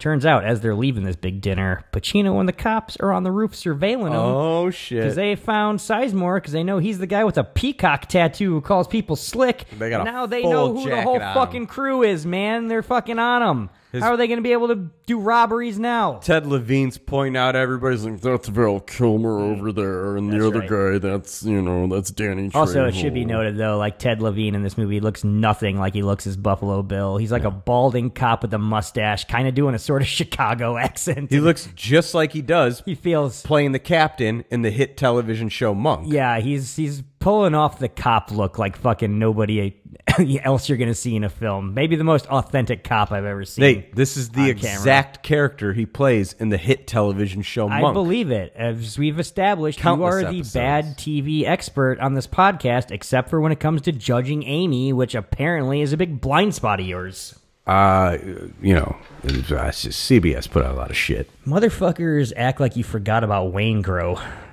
True. He's also in this movie still. So the next scene is when he's just killing a hooker. Yeah. This is a creepy fucking scene right here where he's all Wayne growing it, shirtless on some scummy motel bed with his Nazi tattoos and fucking full regalia. Of this young black lady. Yeah, young black lady has just had sex with this man covered in Nazi tattoos. Yeah. And he's just being all creepy with her, just like, fucking best you've ever had, right? Yeah. This is the guy who's not only gonna have sex with the hooker rough like, he's gonna like verbally bully her afterwards. This is happening. It's the only way you can get it up. She's baby. trying to play along with him and just like, oh, this is business as usual. Oh, yeah, baby, you rock my world, blah, blah, blah. But then Wayne Grow tells her, you don't know what this is. No. The Grim Reaper's visiting you. Yeah. This is some serial killer shit. That look He and pulls lean it in off. that he gives after he delivers that line. Oh, There's a reason that's this guy strong. went to jail in real life and they all That's called him strong. Wayne Grow. He is unforgettable in this fucking role. Yeah. And once again, taking big crazy ass swings with the dialogue in this script, but all the actors can pull this shit off. Yep. This also would have been a fine time to interject this movie with some boobies. Got to agree with that. Yeah, for sure. If you're not going to do it later on where Portman's bleeding in the bathtub, like this is your only other opportunity. Yep. So yeah, this guy is demasculated again when he realizes that he's not the best sex this hooker's ever had. So he has to kill her, is what he's going to do. Yes, Build indeed. himself back up. He's a real psychopath.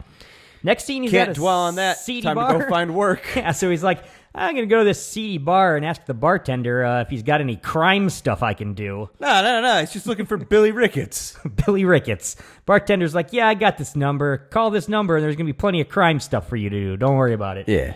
I've been to some scumbag bars in my time, but never ones where I got the vibe like, I wonder if I could just ask this bartender how to become a criminal and he'd give me a phone number. Yeah. Start looking out for that. Is that out there? Yeah, I used to know what bars you could probably find that at, but I don't think those Gotta bars find are that open no again. more. Oh, no. Yeah. Bad guys already had their big family dinner, so now the cops got to have their big family dinner. And they're noticeably more drunk and out of control than the bad guys were when they're at a restaurant, which definitely rings home for cops when you see them out in public together, just taking advantage of the fact that they can't get arrested for DUIs. They love That's getting what they're blind about. drunk.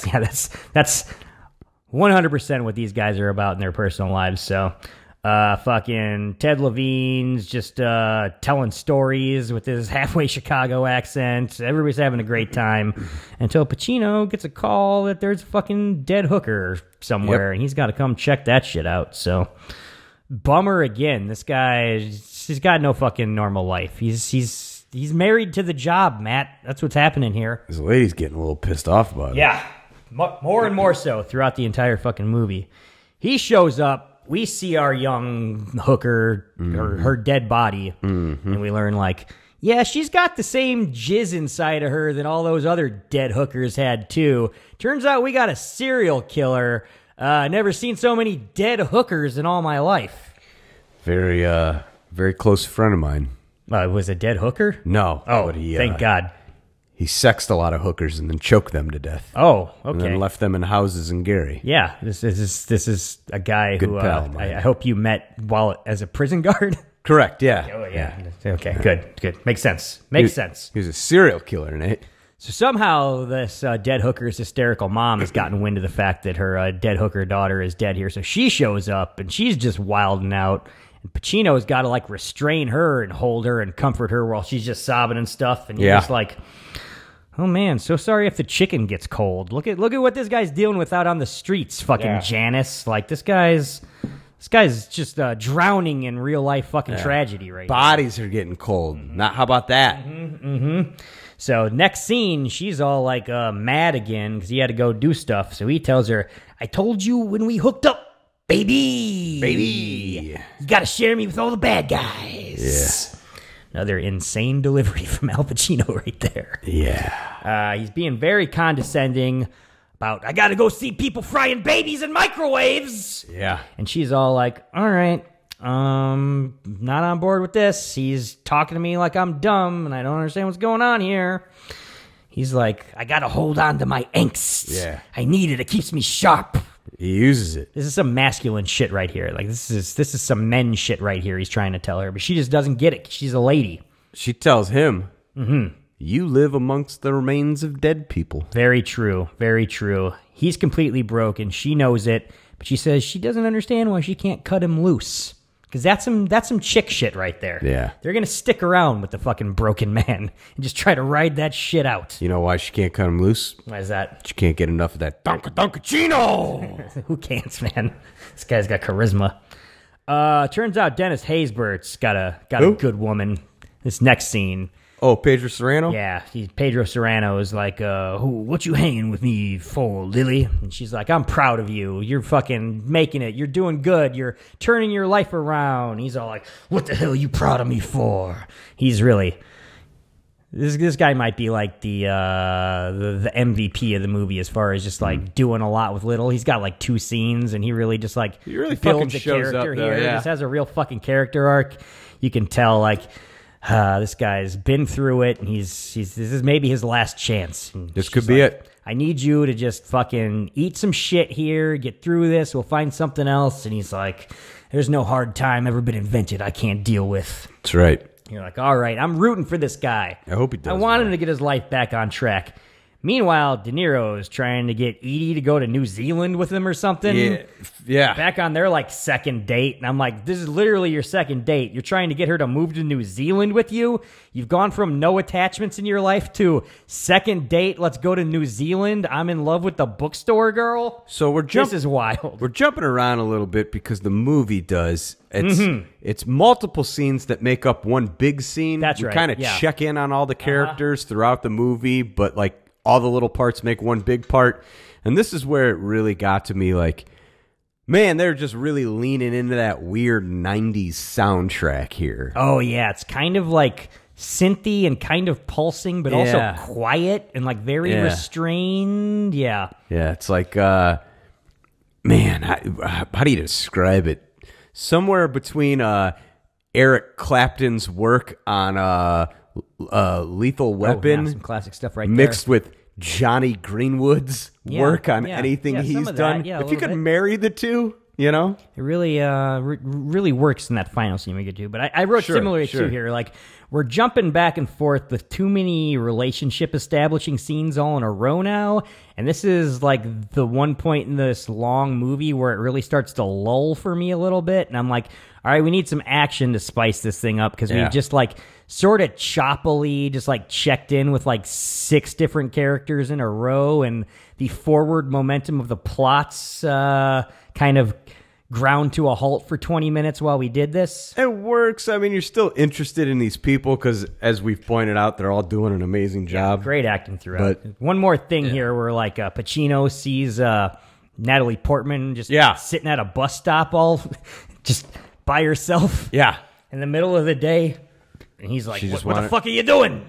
I want to be alone. Yeah, she gives him a very dramatic, angsty teen. I felt like being alone. Yeah. He's like, all right, whatever, get in the car. That means nothing to me. Established a B-plot that you're a depressed, weird teenager now. This is probably going to go somewhere pretty serious later. I'm the only one that gives a shit about you. But finally, after this, that's our last scene of just like bouncing back and forth, willy-nilly with character stuff, because now we got to do the big internet heist thing. Immediately jump. We're at the big internet heist where we're robbing money from the internet or whatever. Yeah.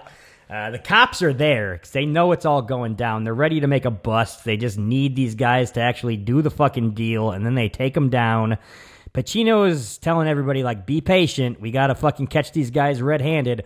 All the other idiot cops got their fucking adrenaline going, and they're just fucking ready to pounce. This is not going to end well. You can tell already. I got my finger on the trigger. I got my body cam turned off. Let's do this. Crew rolls up. They start climbing up telephones and hammering through doors and stuff. You can tell they know how to rob the internet. They got a whole plan here. It's almost as tight as Wayne and Garth's plan in Wayne's World 2. Very similar to Wayne's World 2 or anything that happens in the movie Sneakers. Like, all that internet stuff's going on right here. Kilmer's drilling through some sort of safe or something to rob the megabits of the internet where the money's going to come out of. Yep. When fat-ass cop in the, like, panel van or whatever they're all staking the place out in just sits back all hard, just like harumphing. He's plopping. Yeah. He's plopping down. De Niro hears fucking just clank. What was that noise in fucking this supposedly empty fucking alleyway I'm in right now? His cockles are up. He can tell this isn't going the way I wanted it to. And he's a pro, Matt. He's the best. He knows as soon as things don't feel right, get out of there. Walk. Yep, he tells fucking Kilmer, walk. Kilmer, for a second, Kilmer's like, what are you talking about? Like, but then he's like, oh, wait. De Niro's a pro. Like, I'm a pro, and if he says walk, we're walking. I'm betting De Niro ad-libbed that walk thing, and Kilmer was just like, the fuck's this guy talking about? oh, right, yeah, our characters. Okay. Sure. Yeah, we're in a movie. Forgot about that. Yeah, but then the other cops are like, oh, let's take them down. They're leaving. And Pacino was like, what are we going to do? Arrest them for breaking and entering.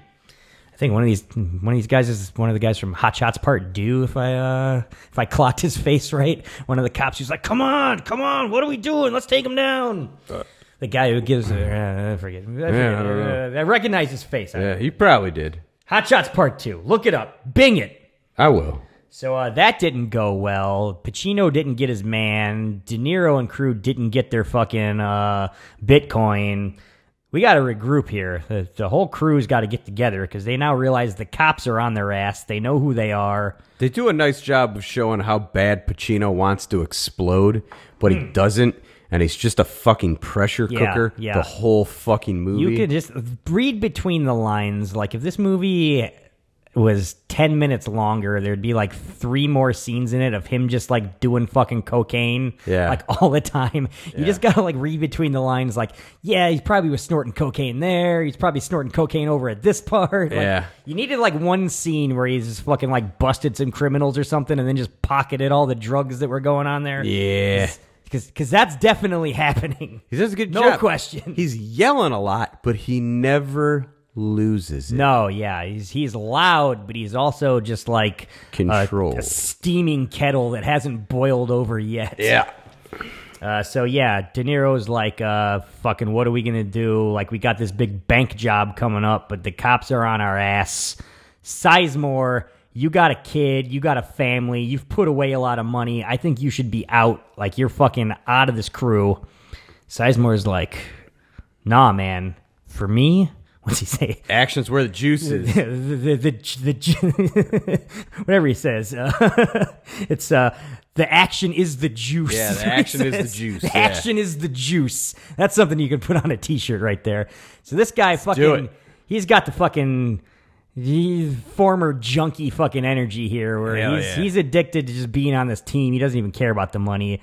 Conversely, Val Kilmer only cares about the money because he's a degenerate gambler. He's like, bank job's worth it, man. I need this fucking money. Got Ashley Judd up my ass. Yep. Not enough steaks in the freezer. Like, I got baby Dominic at fucking home. Need this money. And then, so they're like, okay, I guess we're still going to rob things even though the cops are on our ass. How about you, Trejo? And he's like, yeah, sure. They're not giving Trejo too many lines yet. No. They're not sure he's an actor yet. He's like, that's fine. Yeah, that's fine. We could do that. He'll still be in it. Next scene, Vincent Hanna comes and visits Hank Azaria at his job. Yep. Marches right into this dude's office and just starts slapping him around. Just rolls in hard. Hank Azaria's like, oh, what's going on? He gives him up. Who? What are you, a fucking owl? Oh, so stupid. Yeah, so we established this guy's got some sort of rap sheet or whatever, so he can be pushed around by the cops because they're like, we'll just say you're back on your shit if you don't do what we want. We notice you've been fucking this girl we want to get in fucking close with, so you're going to be working for us, and This is also when We get the line. We get the line where Azaria's just like, oh, how'd I get involved in this? Blah, blah, blah. Pacino gives him a, she's got a great ass. And you got your head all the way up its. Azaria maybe has the best fucking delivery of the movie when after it, he just gives him a, Jesus. Like, that was full on not in the script. That was like Azaria just reacting to fucking Pacino's ridiculous delivery of that He's on line. cocaine. Jesus. So yeah, they're gonna exploit this guy to get to Ashley Judd. This is all just plot stuff moving forward. Yep. Taken to a 10 by Pacino's fucking tremendous delivery. Oh, yeah. Next scene, the cops get tricked. Cops are dumb. De Niro and team just lead them like fucking sheep out into the middle of fucking like the dockyards. Stockyard, yeah. They're acting like they're looking around to steal some shit. These guys are like, oh, we got them cased. What are they stealing? But then they peace out and they're like, what the fuck have they been stealing here? We're just in the middle of this fucking stupid stockyard. There's nothing around here worth anything. The only one who's as smart as these bad guys. Pacino, he's the best. He's a pro, Pacino, man. yeah. He's a real pro in Michael pro, Mann too. fashion. Yeah. Tells them, is this guy something or is he something? something This crew is good. They're good. They're You want to know what they're looking at? Oh, they're good. The LAPD, the police department. They're good. We just got made. We just got me. So yeah, now they're being surveilled. The surveillors are being surveilled. Who's watching the Watchmen? Then we get another additional Vincent Hanna. Okay, motherfucker! Yeah. Love it whenever he drops a motherfucker in this movie. He's giving us some Seagal motherfuckers in Yeah, this. for sure. It's Yeah. like Seagal's on a 10 with his motherfucker. Pacino's on a 12 right here. Yeah. Next scene, Voight shows back up, and he's got like a whole dossier on Vincent Hanna right here. Yes, sir. He's like, this guy's the best. He's a pro. He's out there. He's fucking. You should rethink doing this job because this guy's he's not gonna rest. He's gonna hunt you down. He's a real bulldog, this guy. He's on his third marriage. What do you think that means? He likes staying at home? Yeah. That's another great line. Also, we learned that he used to be in the Marine Corps, so we got like some cool, vague, like probably Vietnam fucking. Oh, you got love to to. get a little bit more into like their. I'm sure him and fucking because you got those fucking special forces tattoos on Neil McCauley when you see him fucking the book lady, so you know they're both like fucking got some the shit. Vietnam War pass. The two of them were over Yeah. there with Frank Castle. We need to dig into some more of this you know shit. that? That's what we need to get. Absolutely. Probably. So give me a prequel with them and the Punisher. Yep. Like doing some shit in Nam. Yeah, and Voight tells him another great line, I think, here. This guy can hit or miss. You can't miss once. You sure? So De Niro, you fuck up. That's it. You're going down forever, man. This is all or nothing right here. That's it. And once again, we're just in an underpass in the middle of nowhere when we're talking here. Everybody's worrying about surveillance, so every scene's just set in like vast industrial wasteland. Nothing. nothing. Really just gives this movie a very unique look. Yep. Empty and unsettling. Mm-hmm. Yet busy at the same time. Next scene, Pacino shows up at home and finds his wife's getting dressed to go out without him. And she's all like pissy about it, like, fuck it, I'm going to go out and get some dick or whatever. He does nothing. And he's like, fuck it. I'm going to go get in a helicopter and go chase down fucking Neil McCauley then. No idea who signed off on this or how much it cost Whatever, the department. man. We got a helo. But we got a Helo. We got some great shots of LA at night. two Fucking- helos. The sound of the fucking chopper blades, like we had fucking hinted at, is fucking Apocalypse Now-esque. Right? Especially fucking watching this thing with fucking noise-canceling headphones like Oh, I yeah. was. Boom, boom, boom, boom, boom, boom. Yeah. This is some just moody, gorgeous-looking shit This is right here. it. My only friend. So somehow they track down fucking Macaulay's car or whatever, and then somehow they also have like a car on the ground for Pacino to land and get in so that he can go pull over. This guy's got an unlimited budget apparently. Have your agent Do meet whatever the me fuck at he the wants. Conrad.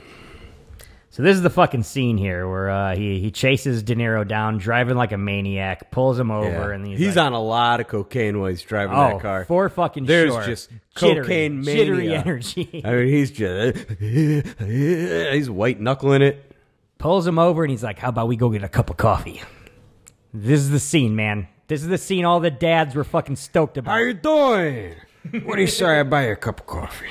Fucking face to face for the first time in this movie or in any other movie, Pacino and De Niro are going to fucking trade some dialogue. Yep. And it's fucking heat, so where are we going to do it? In a diner drinking coffee, of course. Whole lot of posturing going on. Where else would we be? Whole lot of posturing going on. Oh, yeah. And this is just a tremendous, like, it's been talked about enough, so you don't really got to go into it. But just these two acting against each other. They're doing so fucking little, but everything's just in their listening, in their eyes. Like, they're very guarded. They're not going to let the other guy fucking know anything. They're saying so much, but they're doing so little. It's just fucking expert shit. Every action movie that tries to be smart that was made after 95 steals something 100%. From this scene. Just fucking this back and forth. We're the same side of this, or different sides of the same coin type fucking shit right here. All of those Christopher Nolan Batman movies are written out of this scene. Absolutely. Fucking love it when fucking they're talking about their lives and how broken and fucked up they are. And like Pacino's like, so what? You never wanted a regular life? De Niro gives him, the fuck is that? Barbecues and ball games? Yeah. They're both like disgusted. Like, ugh, can you imagine a life where you're going to barbecues and ball games? Some fucking lame-ass white people? Oh, that would be the worst. I don't care about any of that normie shit. Fuck no. I'm just going to rack my brain figuring out these crimes. De Niro gives him another variation of his heat around the corner speech, and that's why he'll never fucking get caught. That's right. Pacino is fucking giving him a, if it's between you and some guy you're going to make a widow, I will not hesitate.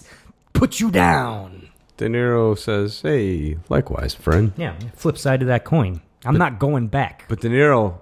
I will never go back to that prison. De Niro does offer up. He's got a little lady.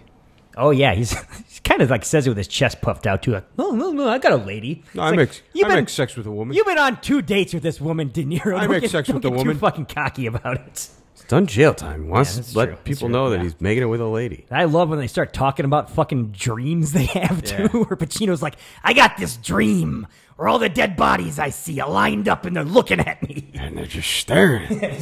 What do they say? He's like, they don't say anything. That's a pretty fucked up dream, Al. That's the story right here. See dead bodies and they don't do anything? Fucking, Al, that dream's pretty fucked up. It's the most boring story I've ever heard. These are two of the most boring men you could ever meet. Al, they're at the diner. How do either of them have girlfriends? They should be living lonely lives in like Jack Slater fucking sadness apartments. True. Al Pacino tells him all about the dream, and then De Niro turns to him in the diner and he goes, oh yeah? Well, I had a dream where a hamburger was eating me.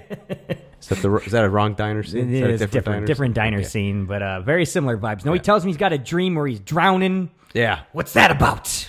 Time. What's that about?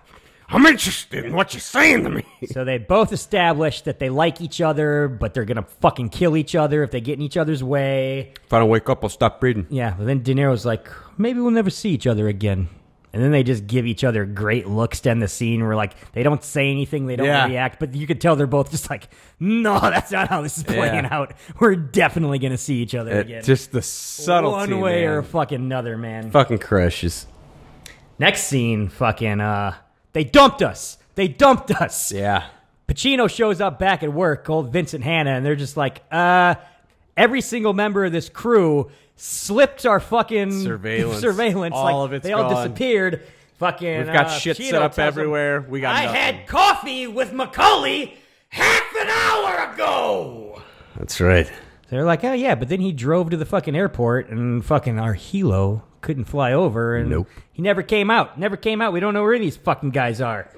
These guys are pros, man. They're the fucking best. They're drilling underneath. That's what they're doing. Yeah, we get shots of them in some sort of basement, drilling and replacing computer chips. They got all sorts of different... They're stealing from the internet. You got to. Fichtner and Waingro have a meeting after this. This is a real meeting of the minds here. Waingro is like, oh yeah, me and Macaulay took some major scores together. Like, yeah. No, you didn't, you idiot. You took one score with him and then he almost fucking killed you afterwards. You fucking scumbag. He's like, I got some moves I can make here. Probably be a big help to you. Yeah. Waingro is trying to get a payday here because fucking William Fichtner's scared for his life. He knows that he's a dead man on one end of a telephone. Yes, sir. So we got a couple bad guys doing a classic bad guy fucking team-up thing going on here. You got to. Next scene, we're getting ready. We're at a diner again. Whoa. Just butt plug fallout? I don't know what the hell. Sounded pretty serious. Either way, we're back at another fucking diner. Haysbert's working the fucking grill. He's getting talked to like a piece of shit by Bud Cord again. All of our fucking crew, except for Trejo, is there. And we're getting ready to fucking rob some shit, but Trejo calls him up, and he's like, I'm having trouble fucking dumping these fucking tails, man. Like, they're on me. I fucking can't get rid of them. He's real nervous. He's like, sorry, bros. I'm not going to be able to fucking be the wheelman on this thing. That was nice of him, though. Yeah, De Niro's like, oh, appreciate your honesty. Okay, cool, man. See you later. I know this guy working the grill from the joint, though. He's a pretty stand-up guy. I'm just going to go ask him if he'll be the wheelman. Matter of factly. This is a big moment here where this character who's only got like 3 scenes has this whole full-on character arc where he's got this potential new life in front of him, and suddenly he's given a choice. Like, are you going to continue to eat shit, or are you going to take the easy choice, slip back into your old shit, and come do a job with us? One answer, yes or no, right now, De Niro tells him. He loves doing this to people, being like, you got to decide right now, on the though. line. Yeah.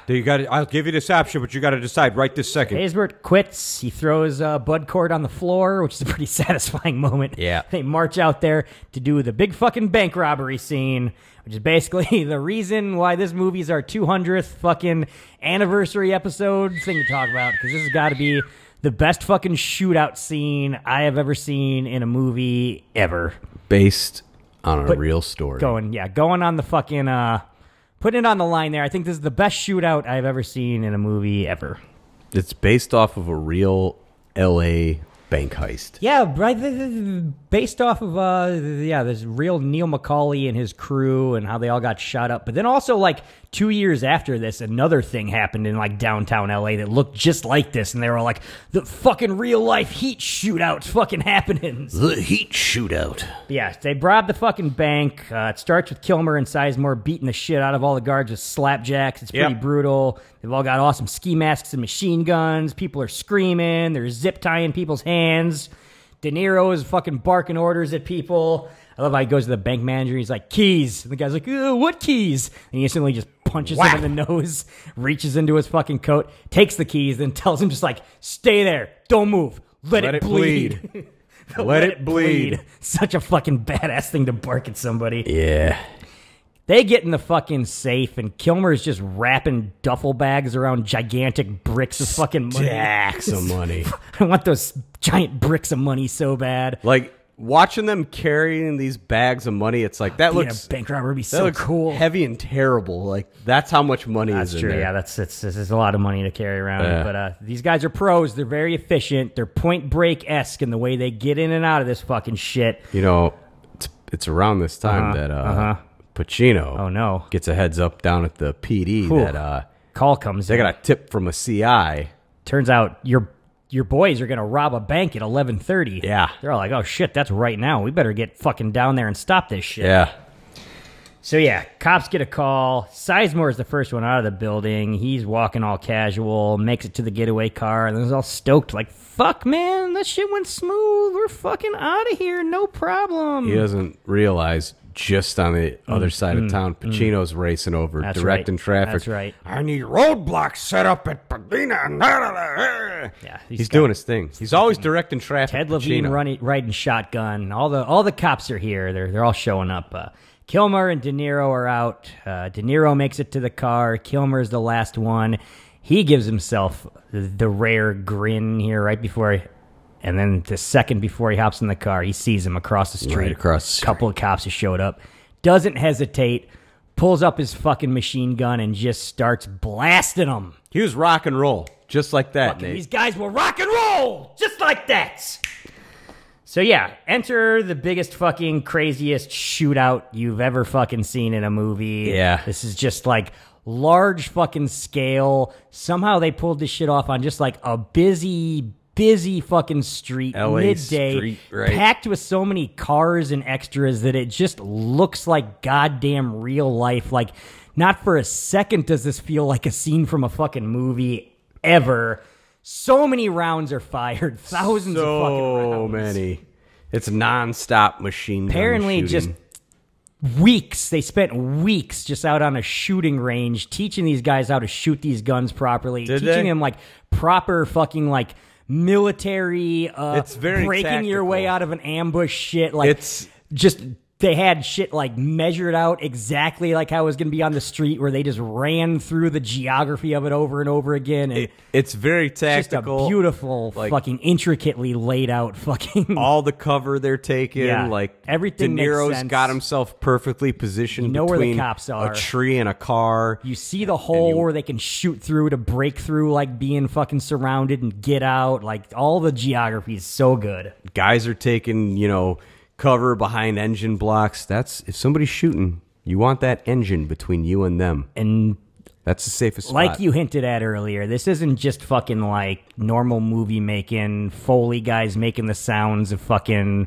gunfire. This is, they had fucking microphones everywhere recording the actual sounds of the firing going on. Yeah. You listen to this shit in surround sound. You hear fucking every shot that's fired on one side of the fucking room, and then you hear it hit something on the other side of the room. Yep. There's a full-on immersive 3D soundscape that happens You here. can hear fucking shells raining on the ground. I mean, all going of it's through there. fucking the bodies of cars, all the fucking glass that gets shattered here.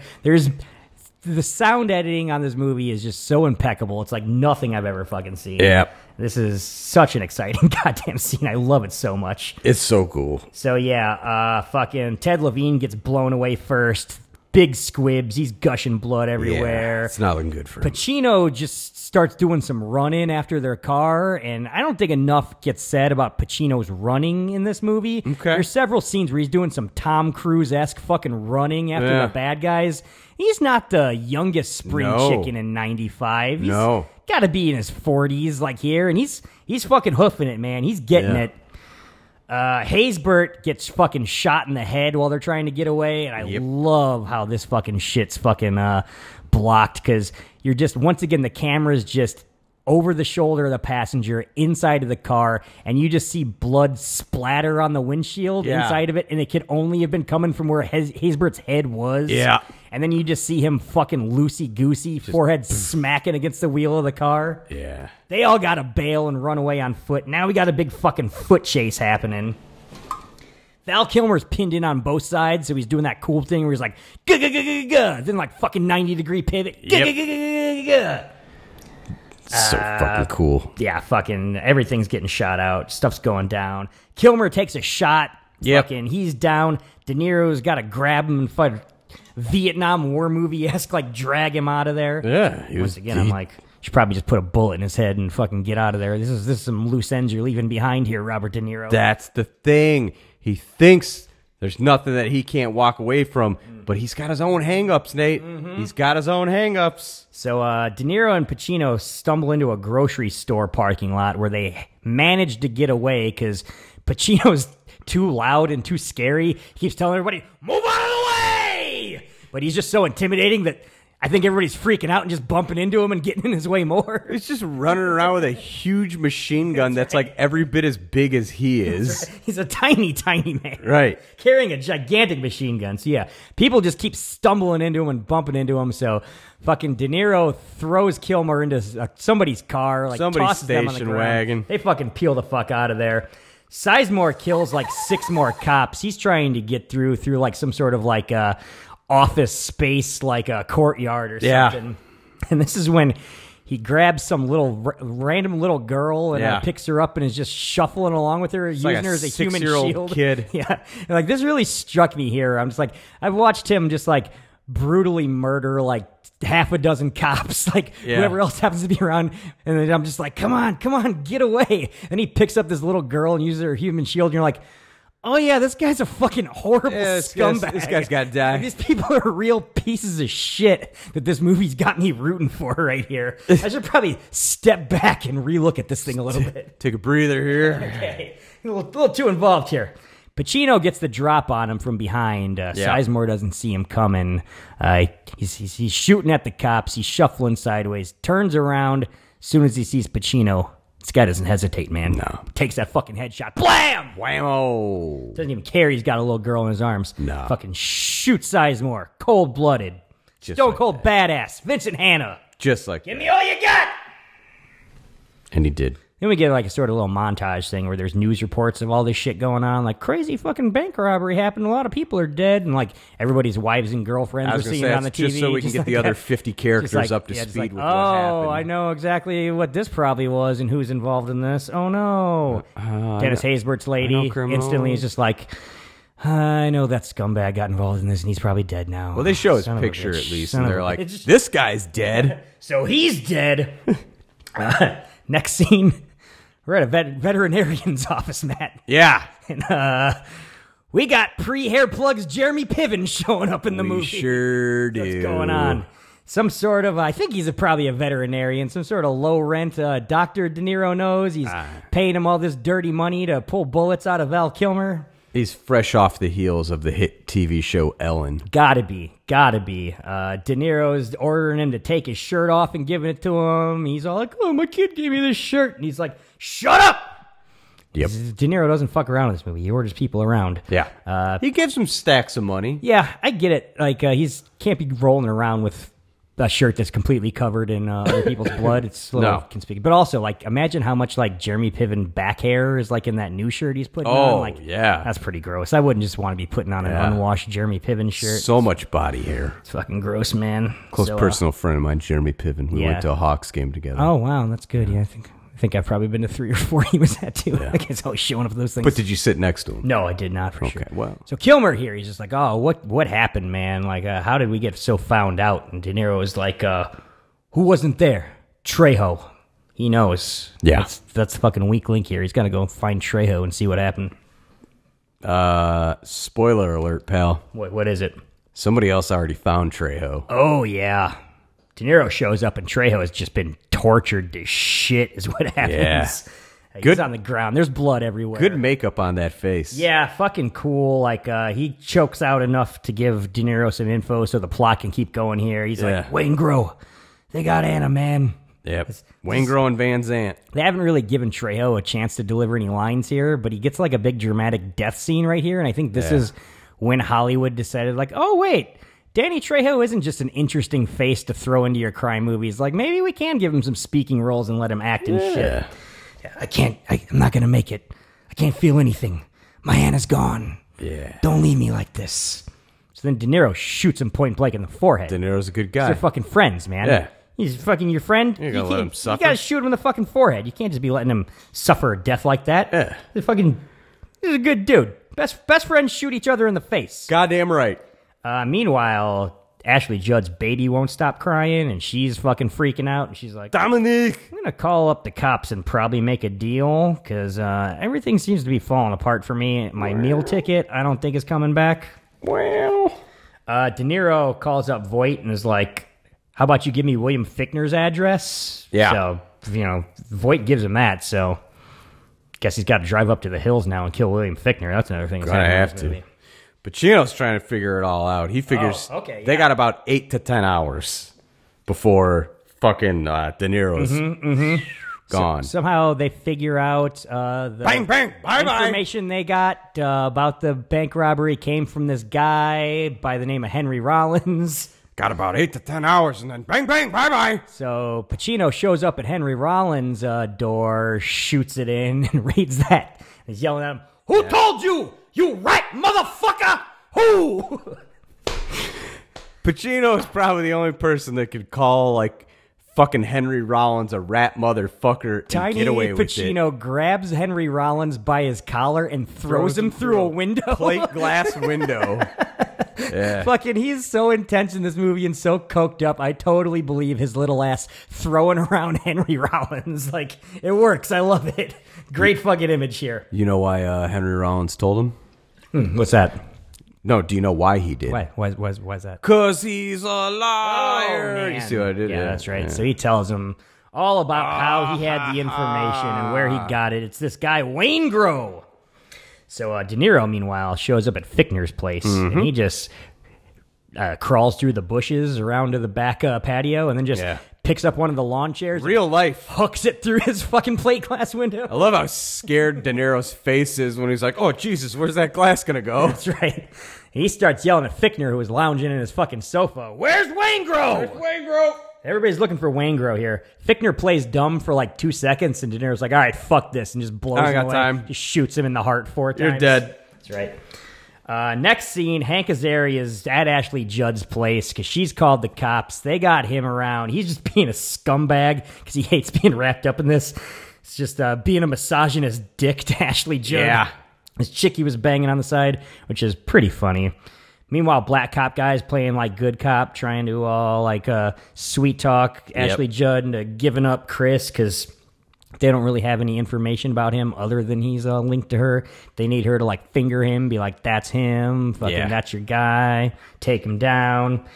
She's too cynical and like beaten down by life to be happy about the fact that she's doing this, but she's also just like, these cops are gonna fuck me and my life's gonna be over if I don't go along with it. Yeah. I don't think you're fucking fooling anybody, cops, but yeah, I'm gonna do it.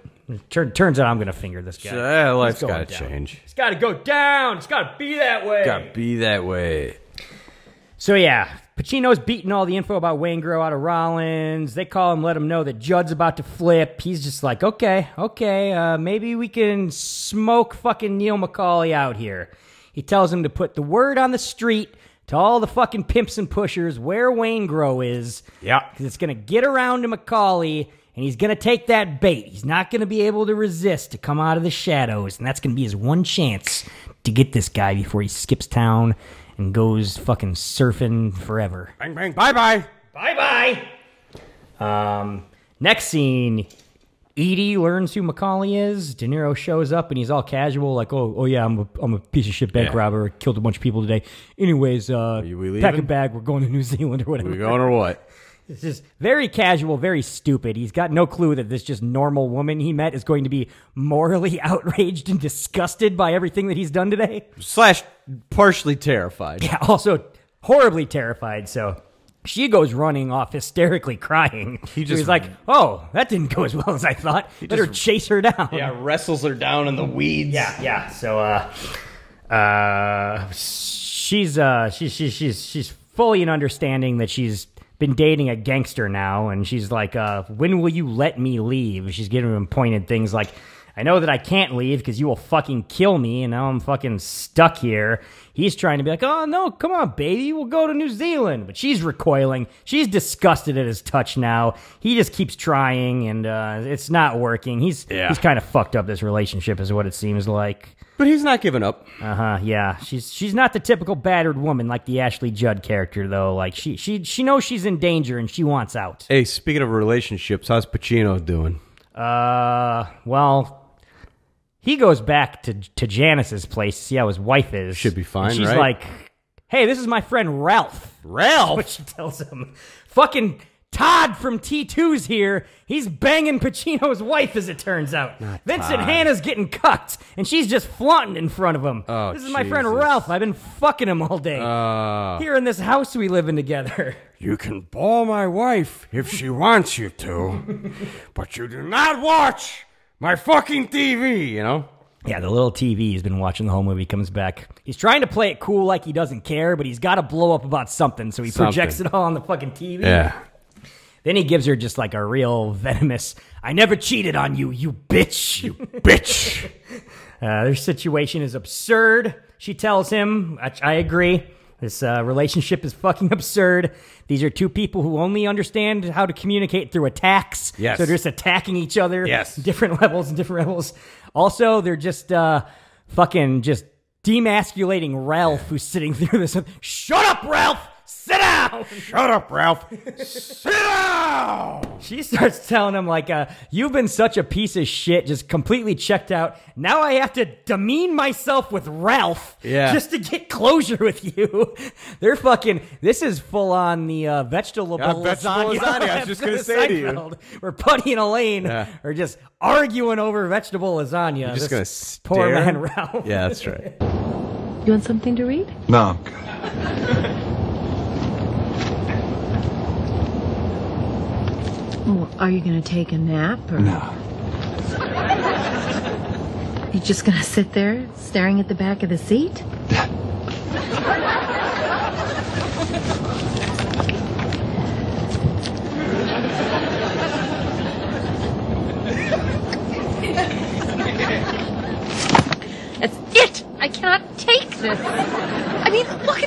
has changed. We've been back together 2 hours. We're having the same problems we had 12 hours ago. Now tell me about it. I don't know why I ever took you back.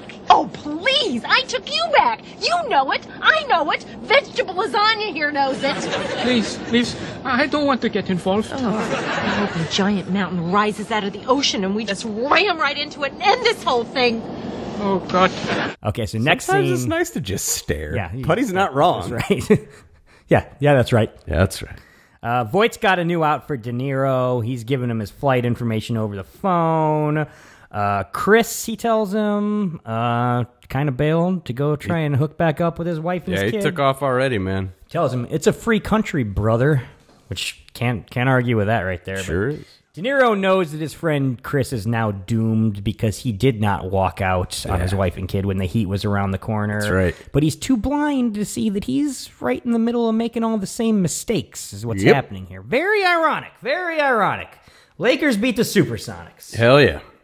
Next scene, he's pleading with Edie. Just like, come on, fucking go to New Zealand with me, man. I don't want to be alone. He gives her a legitimate chance to walk. Like, I know you think I'm a fucking cold-blooded murderer. Think I'm some kind of murder guy. Just like, for real, you can fucking walk out right now, but also if you do, my life is meaningless. He gets open with her, he gets real, he's letting somebody in, he's breaking all his own rules, and she's like, you know what, you old so-and-so, I'm in. I'm gonna go to New Zealand and try to build a romantic relationship with a psychopathic bank-robbing murderer. Yeah. Yeah. He's got money. She's making bad choices. She's letting him touch her again. They're being all intimate. Hey, that was a smart play, all right? Okay.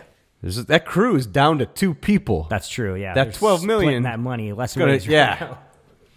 It's going a lot further now. Next scene's our big finale with Chris here, where he goes back to hook up with his wife, Ashley Judd. Yep. To find that the place is crawling with cops. They're like, just go to the window, Ashley Judd, and just point to this guy down in this like, I car don't wanna parked do it. outside. Just tell us it's him. All you gotta do is say it's him, and we can swoop in and arrest him, and fucking then you can make a deal. You and your kid can get out of here scot-free. Kilmer shows up in a white Camaro. He's cut off his sweet He's got his- ponytail because he's laying low now. He's got his classic Iceman haircut. Oh yeah, I was gonna say I think it's it looked like he was rolling right into the Saint after this. I feel like is what it seemed like from. I always love when you can tell, like, what movie is this guy doing? That's right. Just like when Bruce Willis does The Jackal, and you know he's got Fifth Element going because he's got that dumb blonde hair. Dumb blonde hair. She goes out to the balcony. They lock eyes, and she decides she can't throw him under the bus because they just been through too much together. She waves him off, like, "No, don't come up here, man." She's got some secret Fucking code where cops she all over just his slides place. her hand across the rail, like, Oh yeah, it's fucking blackjack shit. This guy's a degenerate gambler. He knows, no, don't hit. Fucking, I'm out. Don't hit, bro. Fucking done with this shit. So they have a whole conversation, just like with facial expressions. Some more great acting going on. in Yeah. the scene, quite frankly. That's true. Yeah, so he plays it cool, fucking gets back in his car and leaves. Cops are still just like, fucking pull him over, see if that's really him. He knows John Voight, though, so he's got all sorts of, like, fake documents. Yeah, he's John Peterson. Fucking Val Kilmer rolls right out of this movie. We never see him again. Where's that Val Kilmer sequel? I want to see what Chris is doing in his degenerate life. Don't you understand? Kindergarten Cop is a direct sequel. Oh. Dominic? Could be. The kid? Okay. You know? They just recast Val Kilmer as that guy who played Crisp. Yeah, Tyson Crisp or whatever. Could be, yeah. I could maybe see that. Yeah, he's got the ponytail again. He's growing his hair back out. Hannah's getting impatient now. What do you got? He's calling everybody. What do you got? Nobody's got any info. He's got people all over this fucking motel where Wayne Grows holed up. Fucking De Niro's not taking the stakeouts are bait. dead, They man. can't find anything. The trail has gone cold is what's going on here. He's letting them know it's over. Yeah, he got. What do we got? Bon voyage, motherfucker! You were good.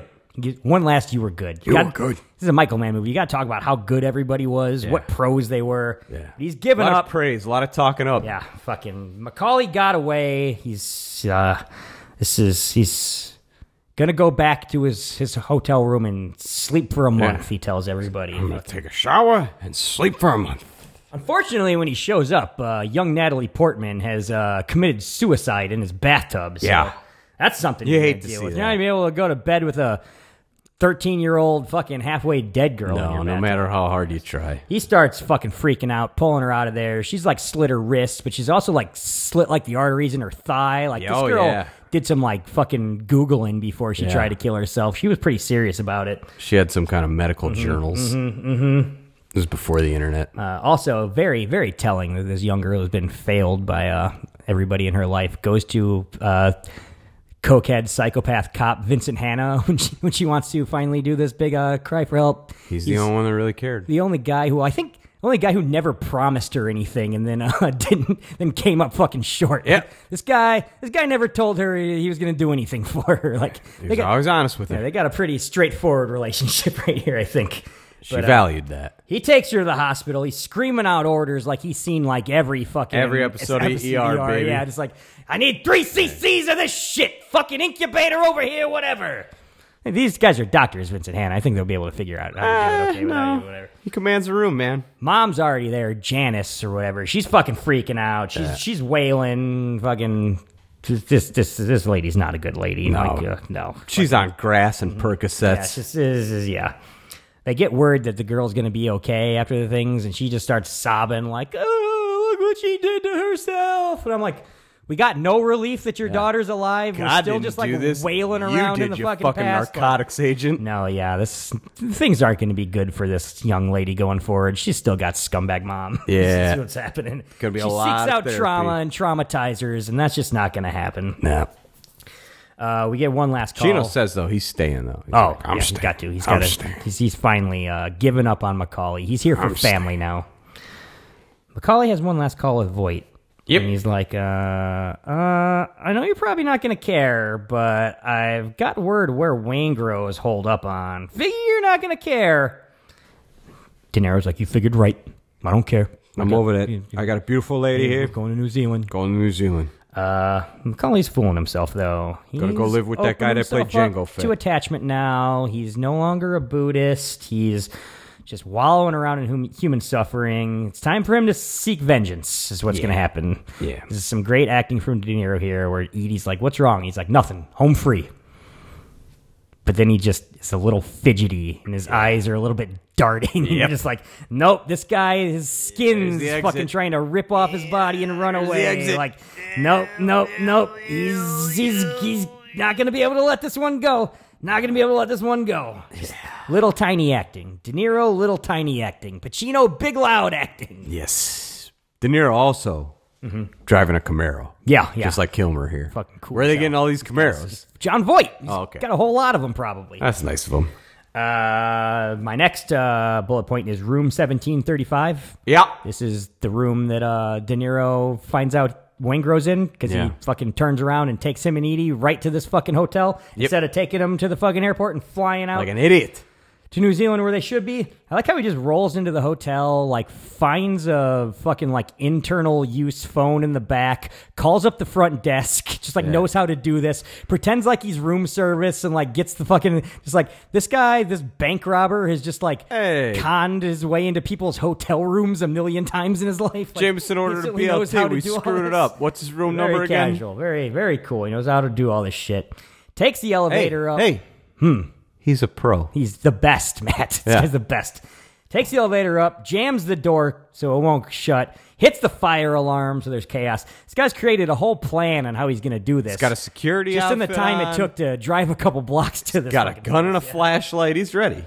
Meanwhile, Pacino, he's having a calm, just like a moment finally. He's calmed this chick down at the fucking hospital. Like, she's recognizing, like, oh, man, you're really here for us right now. Yeah. My daughter, when all was lost, she picked you. Like, maybe you're that rock. Maybe we can build some sort of... He gets a page.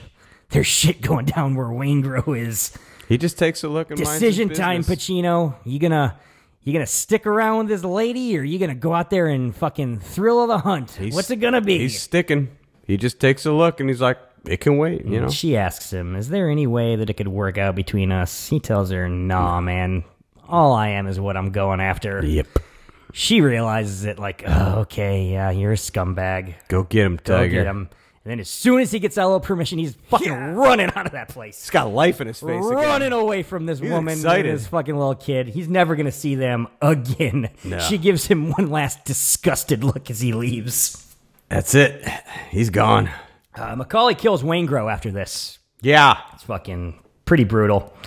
Acts like he's security at the door, and Waingro's like, why Fire, don't we you gotta just get out." talk about this, huh, brother? No, it's fire. You got to go. Yeah. Fucking kicks Everybody's in the leaving. door.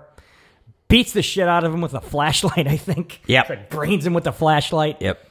Waingro falls back into one of those, like, old-timey hotel chairs. Those, like, overly ornate hotel chairs you always get in a hotel room. Look at me.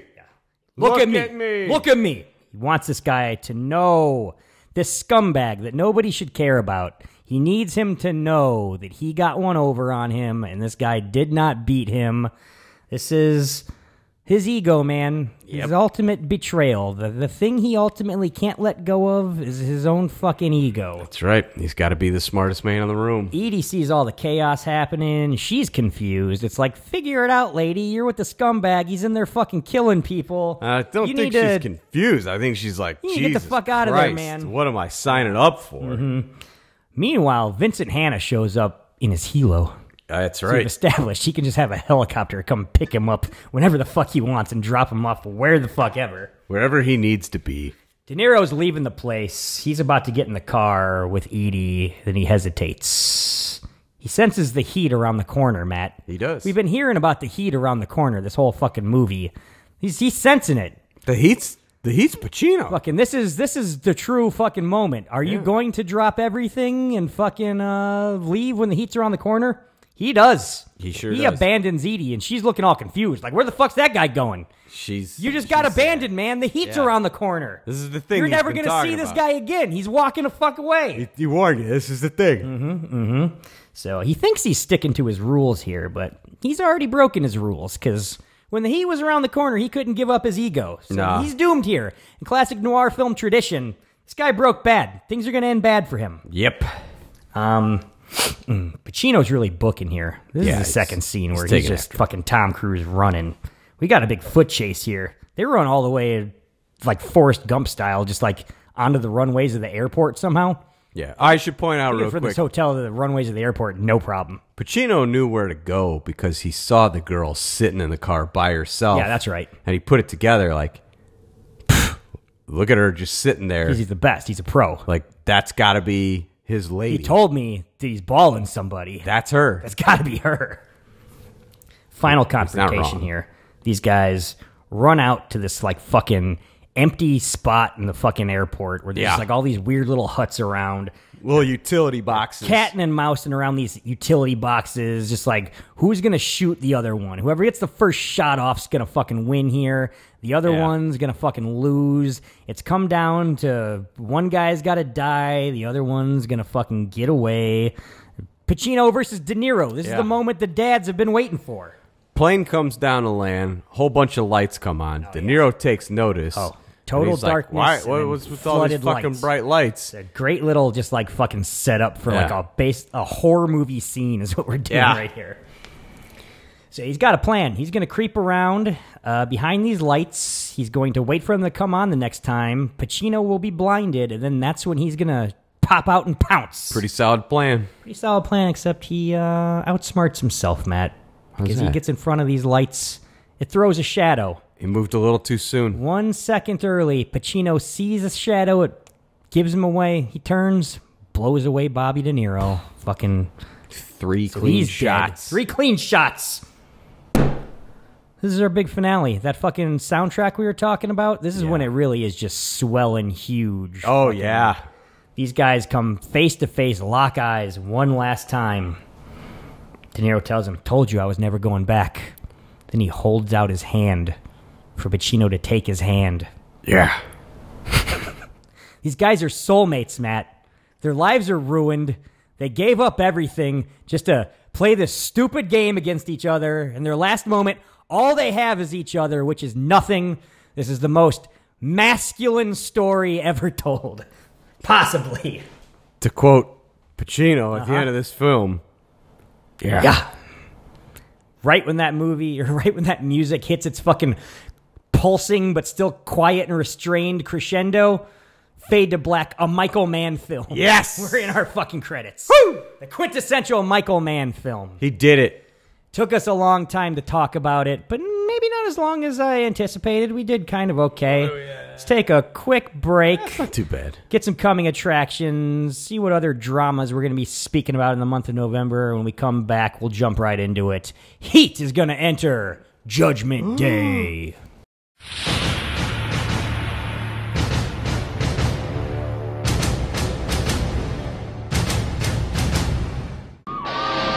In the city of New York, a crime is committed every 8 seconds. But just across the river lies a quiet town called Garrison, New Jersey, where New York's finest return home. The hero cop, unwilling to trust the system, jumps from the George Washington Bridge. Today, he is laid to rest here in the cemetery at Garrison, New Jersey. So what brings you to our fair city? I heard it was a way of life out here. Thought I'd check it out for myself. What are we, like the Amish now?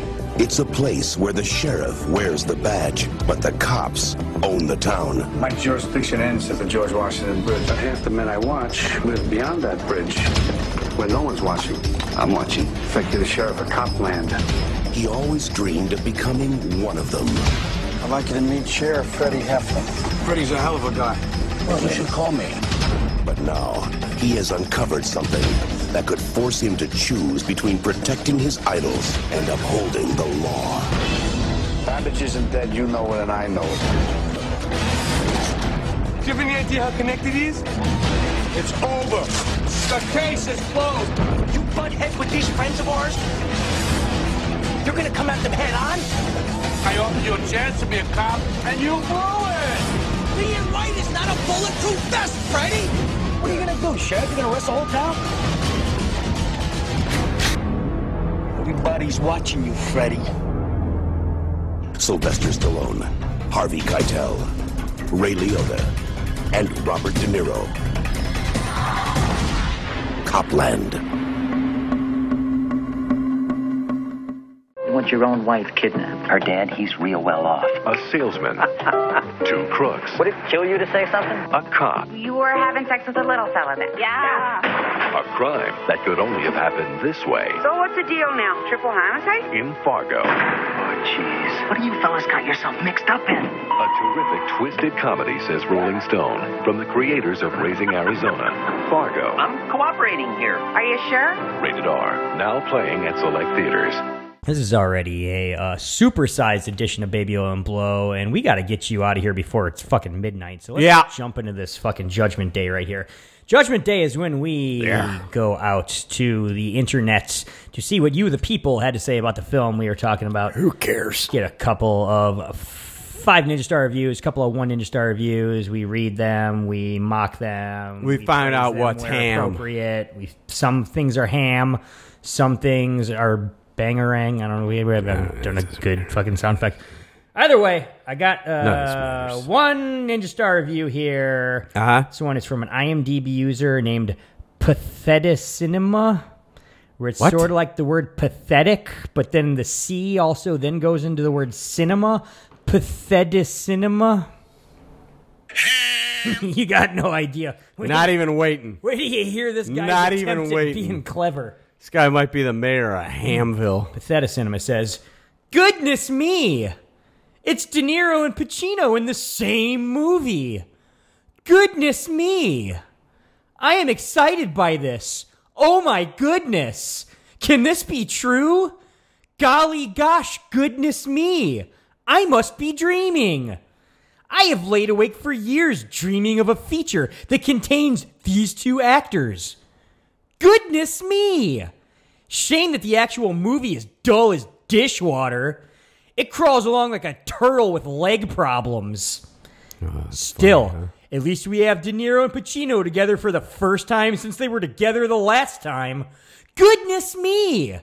Golly gosh, goodness me, in fact. I shall now run around my house declaring a national holiday. I shall call the day Goodness Me Day. No. We shall all now get down on one knee and proclaim Goodness Me to the wonder of this movie. 1 ninja star from IMDb user Pathetic Cinema. I thought you said the 8-foot-tall golden gay guy from 300 didn't talk. Ham. What the fuck is that goodness me shit? Who is he attacking with that? Who does he think talks like that? Weirdest review I found by far. I had to fucking include that one. This next one I included because it was a similar theme that I saw popping up in a lot of the 1 Ninja Star reviews. A lot of people felt this way. It was one of the big criticisms a lot of people had why they didn't like this movie. Alrighty. One Ninja Star from a Letterboxd user named K Pars, who says, I'm confused as to why this is so well reviewed. I couldn't even finish it. Nothing for me here.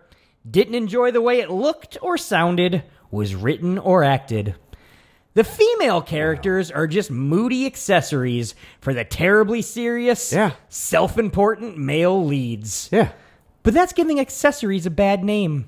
I like scrunchies and handbags, and not this movie one bit.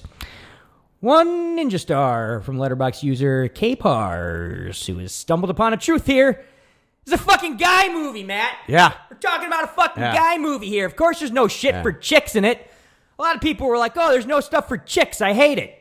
What are you expecting? You don't like the sex appeal of fucking De Niro's goatee? Right? That's for you, Thing lady. Great. It was That's for you, putting lady. it out there for you. Jesus. Well, you go to Kentucky Fried Chicken and complain because they don't have any Long John Silver's fish planks? Yeah. This is a fucking guy movie for guys. Right. You'd be on Spike TV's movies for guys who like movies, probably. Right after Ride with Funk You Master imagine watching Flex. this movie with commercial breaks? Oh, It'd my be like God. 8.5-hour endeavor. Oh my Lord. God. Man, I got a couple of 5 Ninja Star reviews here. People who love the movie Heat. Think it's a real classic. First one is from a Letterboxd user named Nick Devlin, who cuts to the chase. Just lays it all out right here. Devereaux? Says, back before 9/11, me and the boys Amen. End it there. would jump the fence at LAX, put a couple slugs in each other, and hold hands. Simpler times. I mean, I thought that too. Makes me look back. Fucking 5 Ninja Stars from Letterboxd user Nick Devlin. Well, yeah, this is a nostalgia piece right here. Yeah. From a time when men were men and, you know, things mattered. Being the best, being a pro, things like that mattered. Yeah, thanks Osama and Obama. Matt, it's our 200th anniversary spectacular. It sure is. We weren't going to finish this episode without getting a review from our official Baby Oil and Blow film critic, Ivo Cobra 8, who gave 5 Ninja Stars to the movie Heat, and he says, a masterpiece and one of the best action heist movies of all time. Okay. Heat is one of my personal favorite Al Pacino and Robert De Niro action heist movie of all time. That's fair. I love this movie to death. This movie has everything. Action, drama, heist, great cast, an incredible, realistic, great performance from Al Pacino and Robert De Niro. Okay. Provides fast and loose action with interesting characters. Great action movie. One of the best for me. That's 7 exclamation points after that. Was. To this day, this movie stands a classic action heist movie of all time. Acting, story, score, everything in here is excellent. This movie has a great plot, brilliant story about 2 lead characters, a professional master thief, Neil McCauley, battling Lieutenant Vincent Hanna, LAPD, robbery homicide detective, in this nonstop race against time heist. 2 of the best. Michael Mann did everything with this film. He wrote the screenplay, produced this movie, and directed it. Michael Mann is a brilliant director. I love Miami Vice TV series, Manhunter and Collateral. What does the TV series have to do with the... Well, either way. Oh, he launched that movie and directed a bunch of the early episodes. You should check them out. They're high quality. Oh. This movie is the real heist movie, unlike Point Break and Baby... Oh, taking shots at Point Break. Fuck you, dude. Oh, sorry. This movie deserves a 10 because it takes the vision of one of the most imaginative directors on Earth. It realizes them almost perfectly with all the tools to fit the task.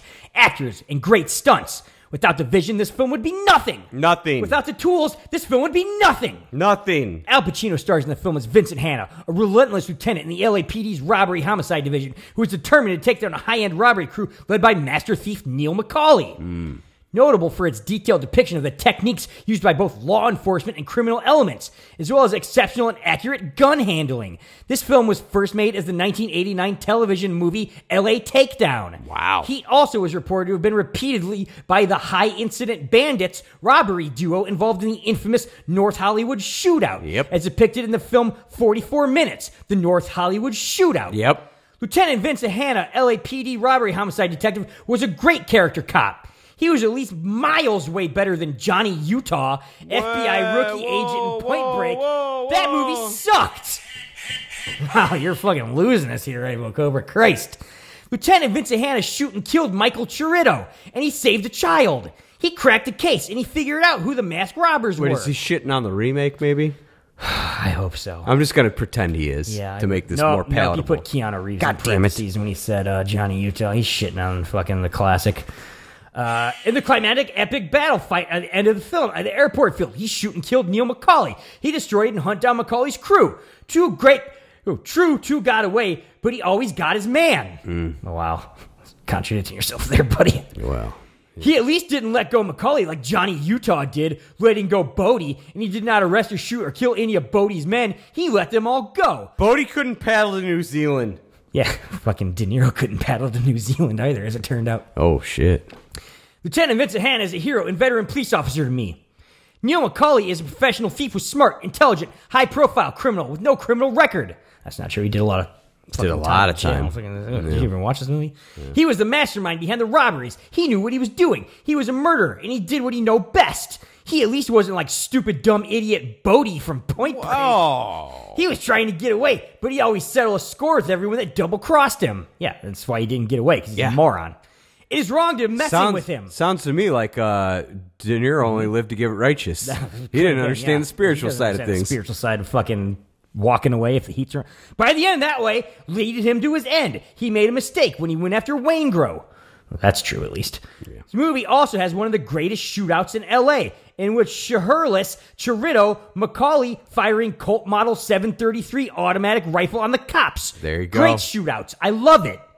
The movie has great famous cast. Al Pacino, Robert De Niro, Val Kilmer, John Voight, Tom Sizemore, Ashley Judd, McKelty Williamson, Ted Levine, Dennis Haysbert, William Fichtner, Natalie Portman, Tom Noonan, Kevin Gage, Danny Trejo, Hank Azaria, Martin Ferrero, and Xander Berkeley. A lot of famous actors and actresses were extra in this movie. Yeah. This movie focused on real human characters, that they are ordinary people with normal lives like you and me. What are you talking, like baseball games and fucking barbecues? Yeah, sickening. That is why I love this film to death. It is realistic performed, and it has no jokes or fantasy or anything. It is real life. I love Al Pacino and Robert De Niro's performance. They both fit the task and accomplish their acting, their characters. Heat is a 1995 crime drama directed by Michael Mann and marked the first on-screen pairing of legendary actors Al Pacino and Robert De Niro. 10 out of 10. My all-time personal favorite action heist masterpiece, Michael Mann film of all time. This movie kicks ass. 5 ninja stars from Ivo Cobra 8, who's skirting dangerous territory when it comes to remaining the official Baby One Blow film critic with all that shit talk about Point Break, our favorite movie of all time. What the fuck, bro? Said a lot of incendiary things, turn your fucking back on us like that, man. Jesus. Yeah, you can't go doing that, man. Catherine Bigelow's rolling in her grave. Yeah. Oh, she finally died? Her career did. All those boring 3-hour movies now. You know. Matt, let's get into your final thoughts and your Ninja Star rating when it comes to Heat, the LA crime saga. Yeah. This movie here, really good movie, huh? Oh, man, was it. There's some things. I heard things. Go see Marvin's Room. I would guess it's been 10 years since I last watched this. Wow. Still holds up, don't get me wrong.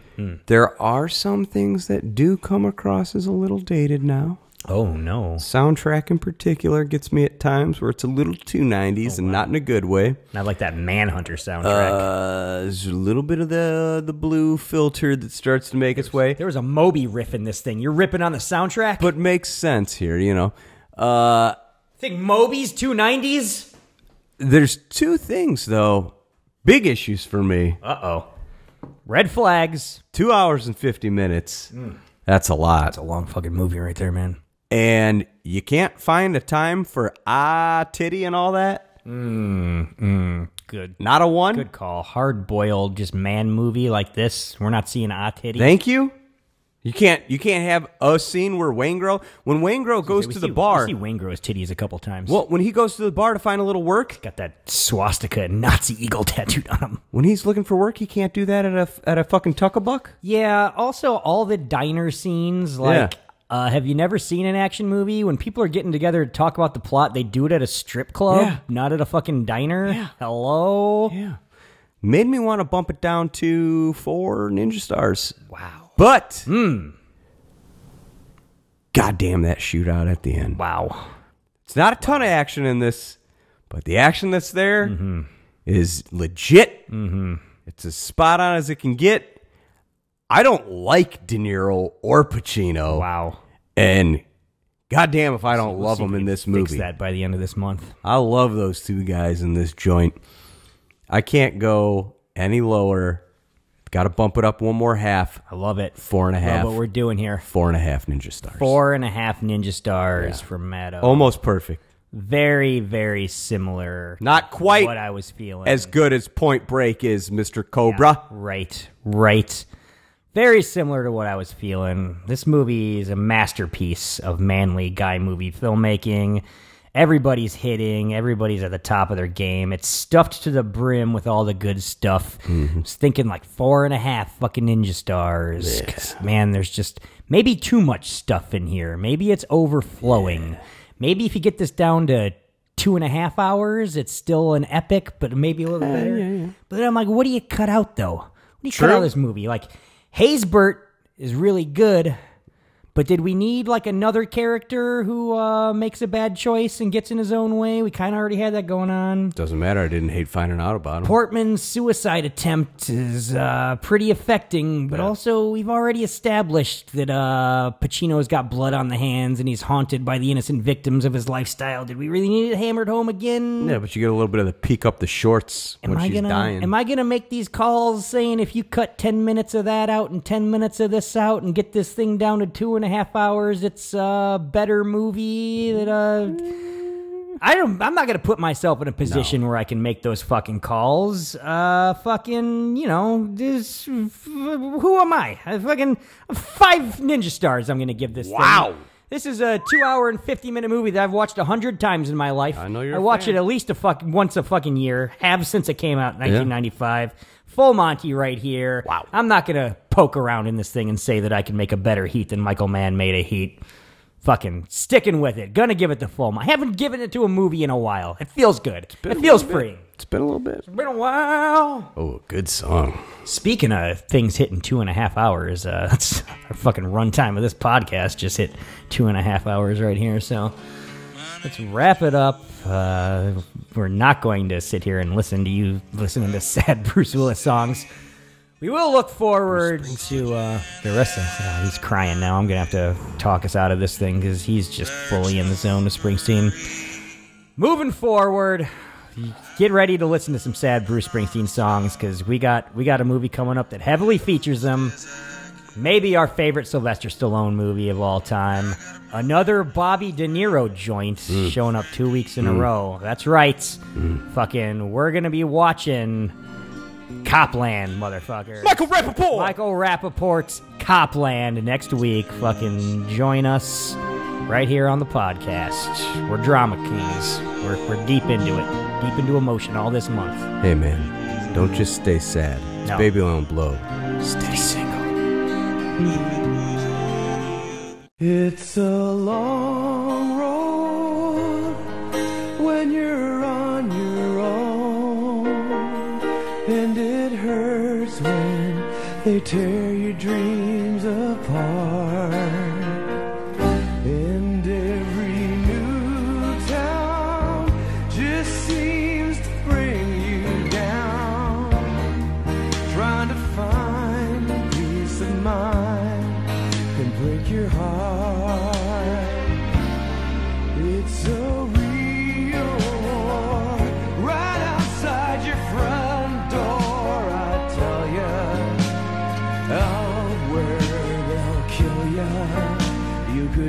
lose a friend.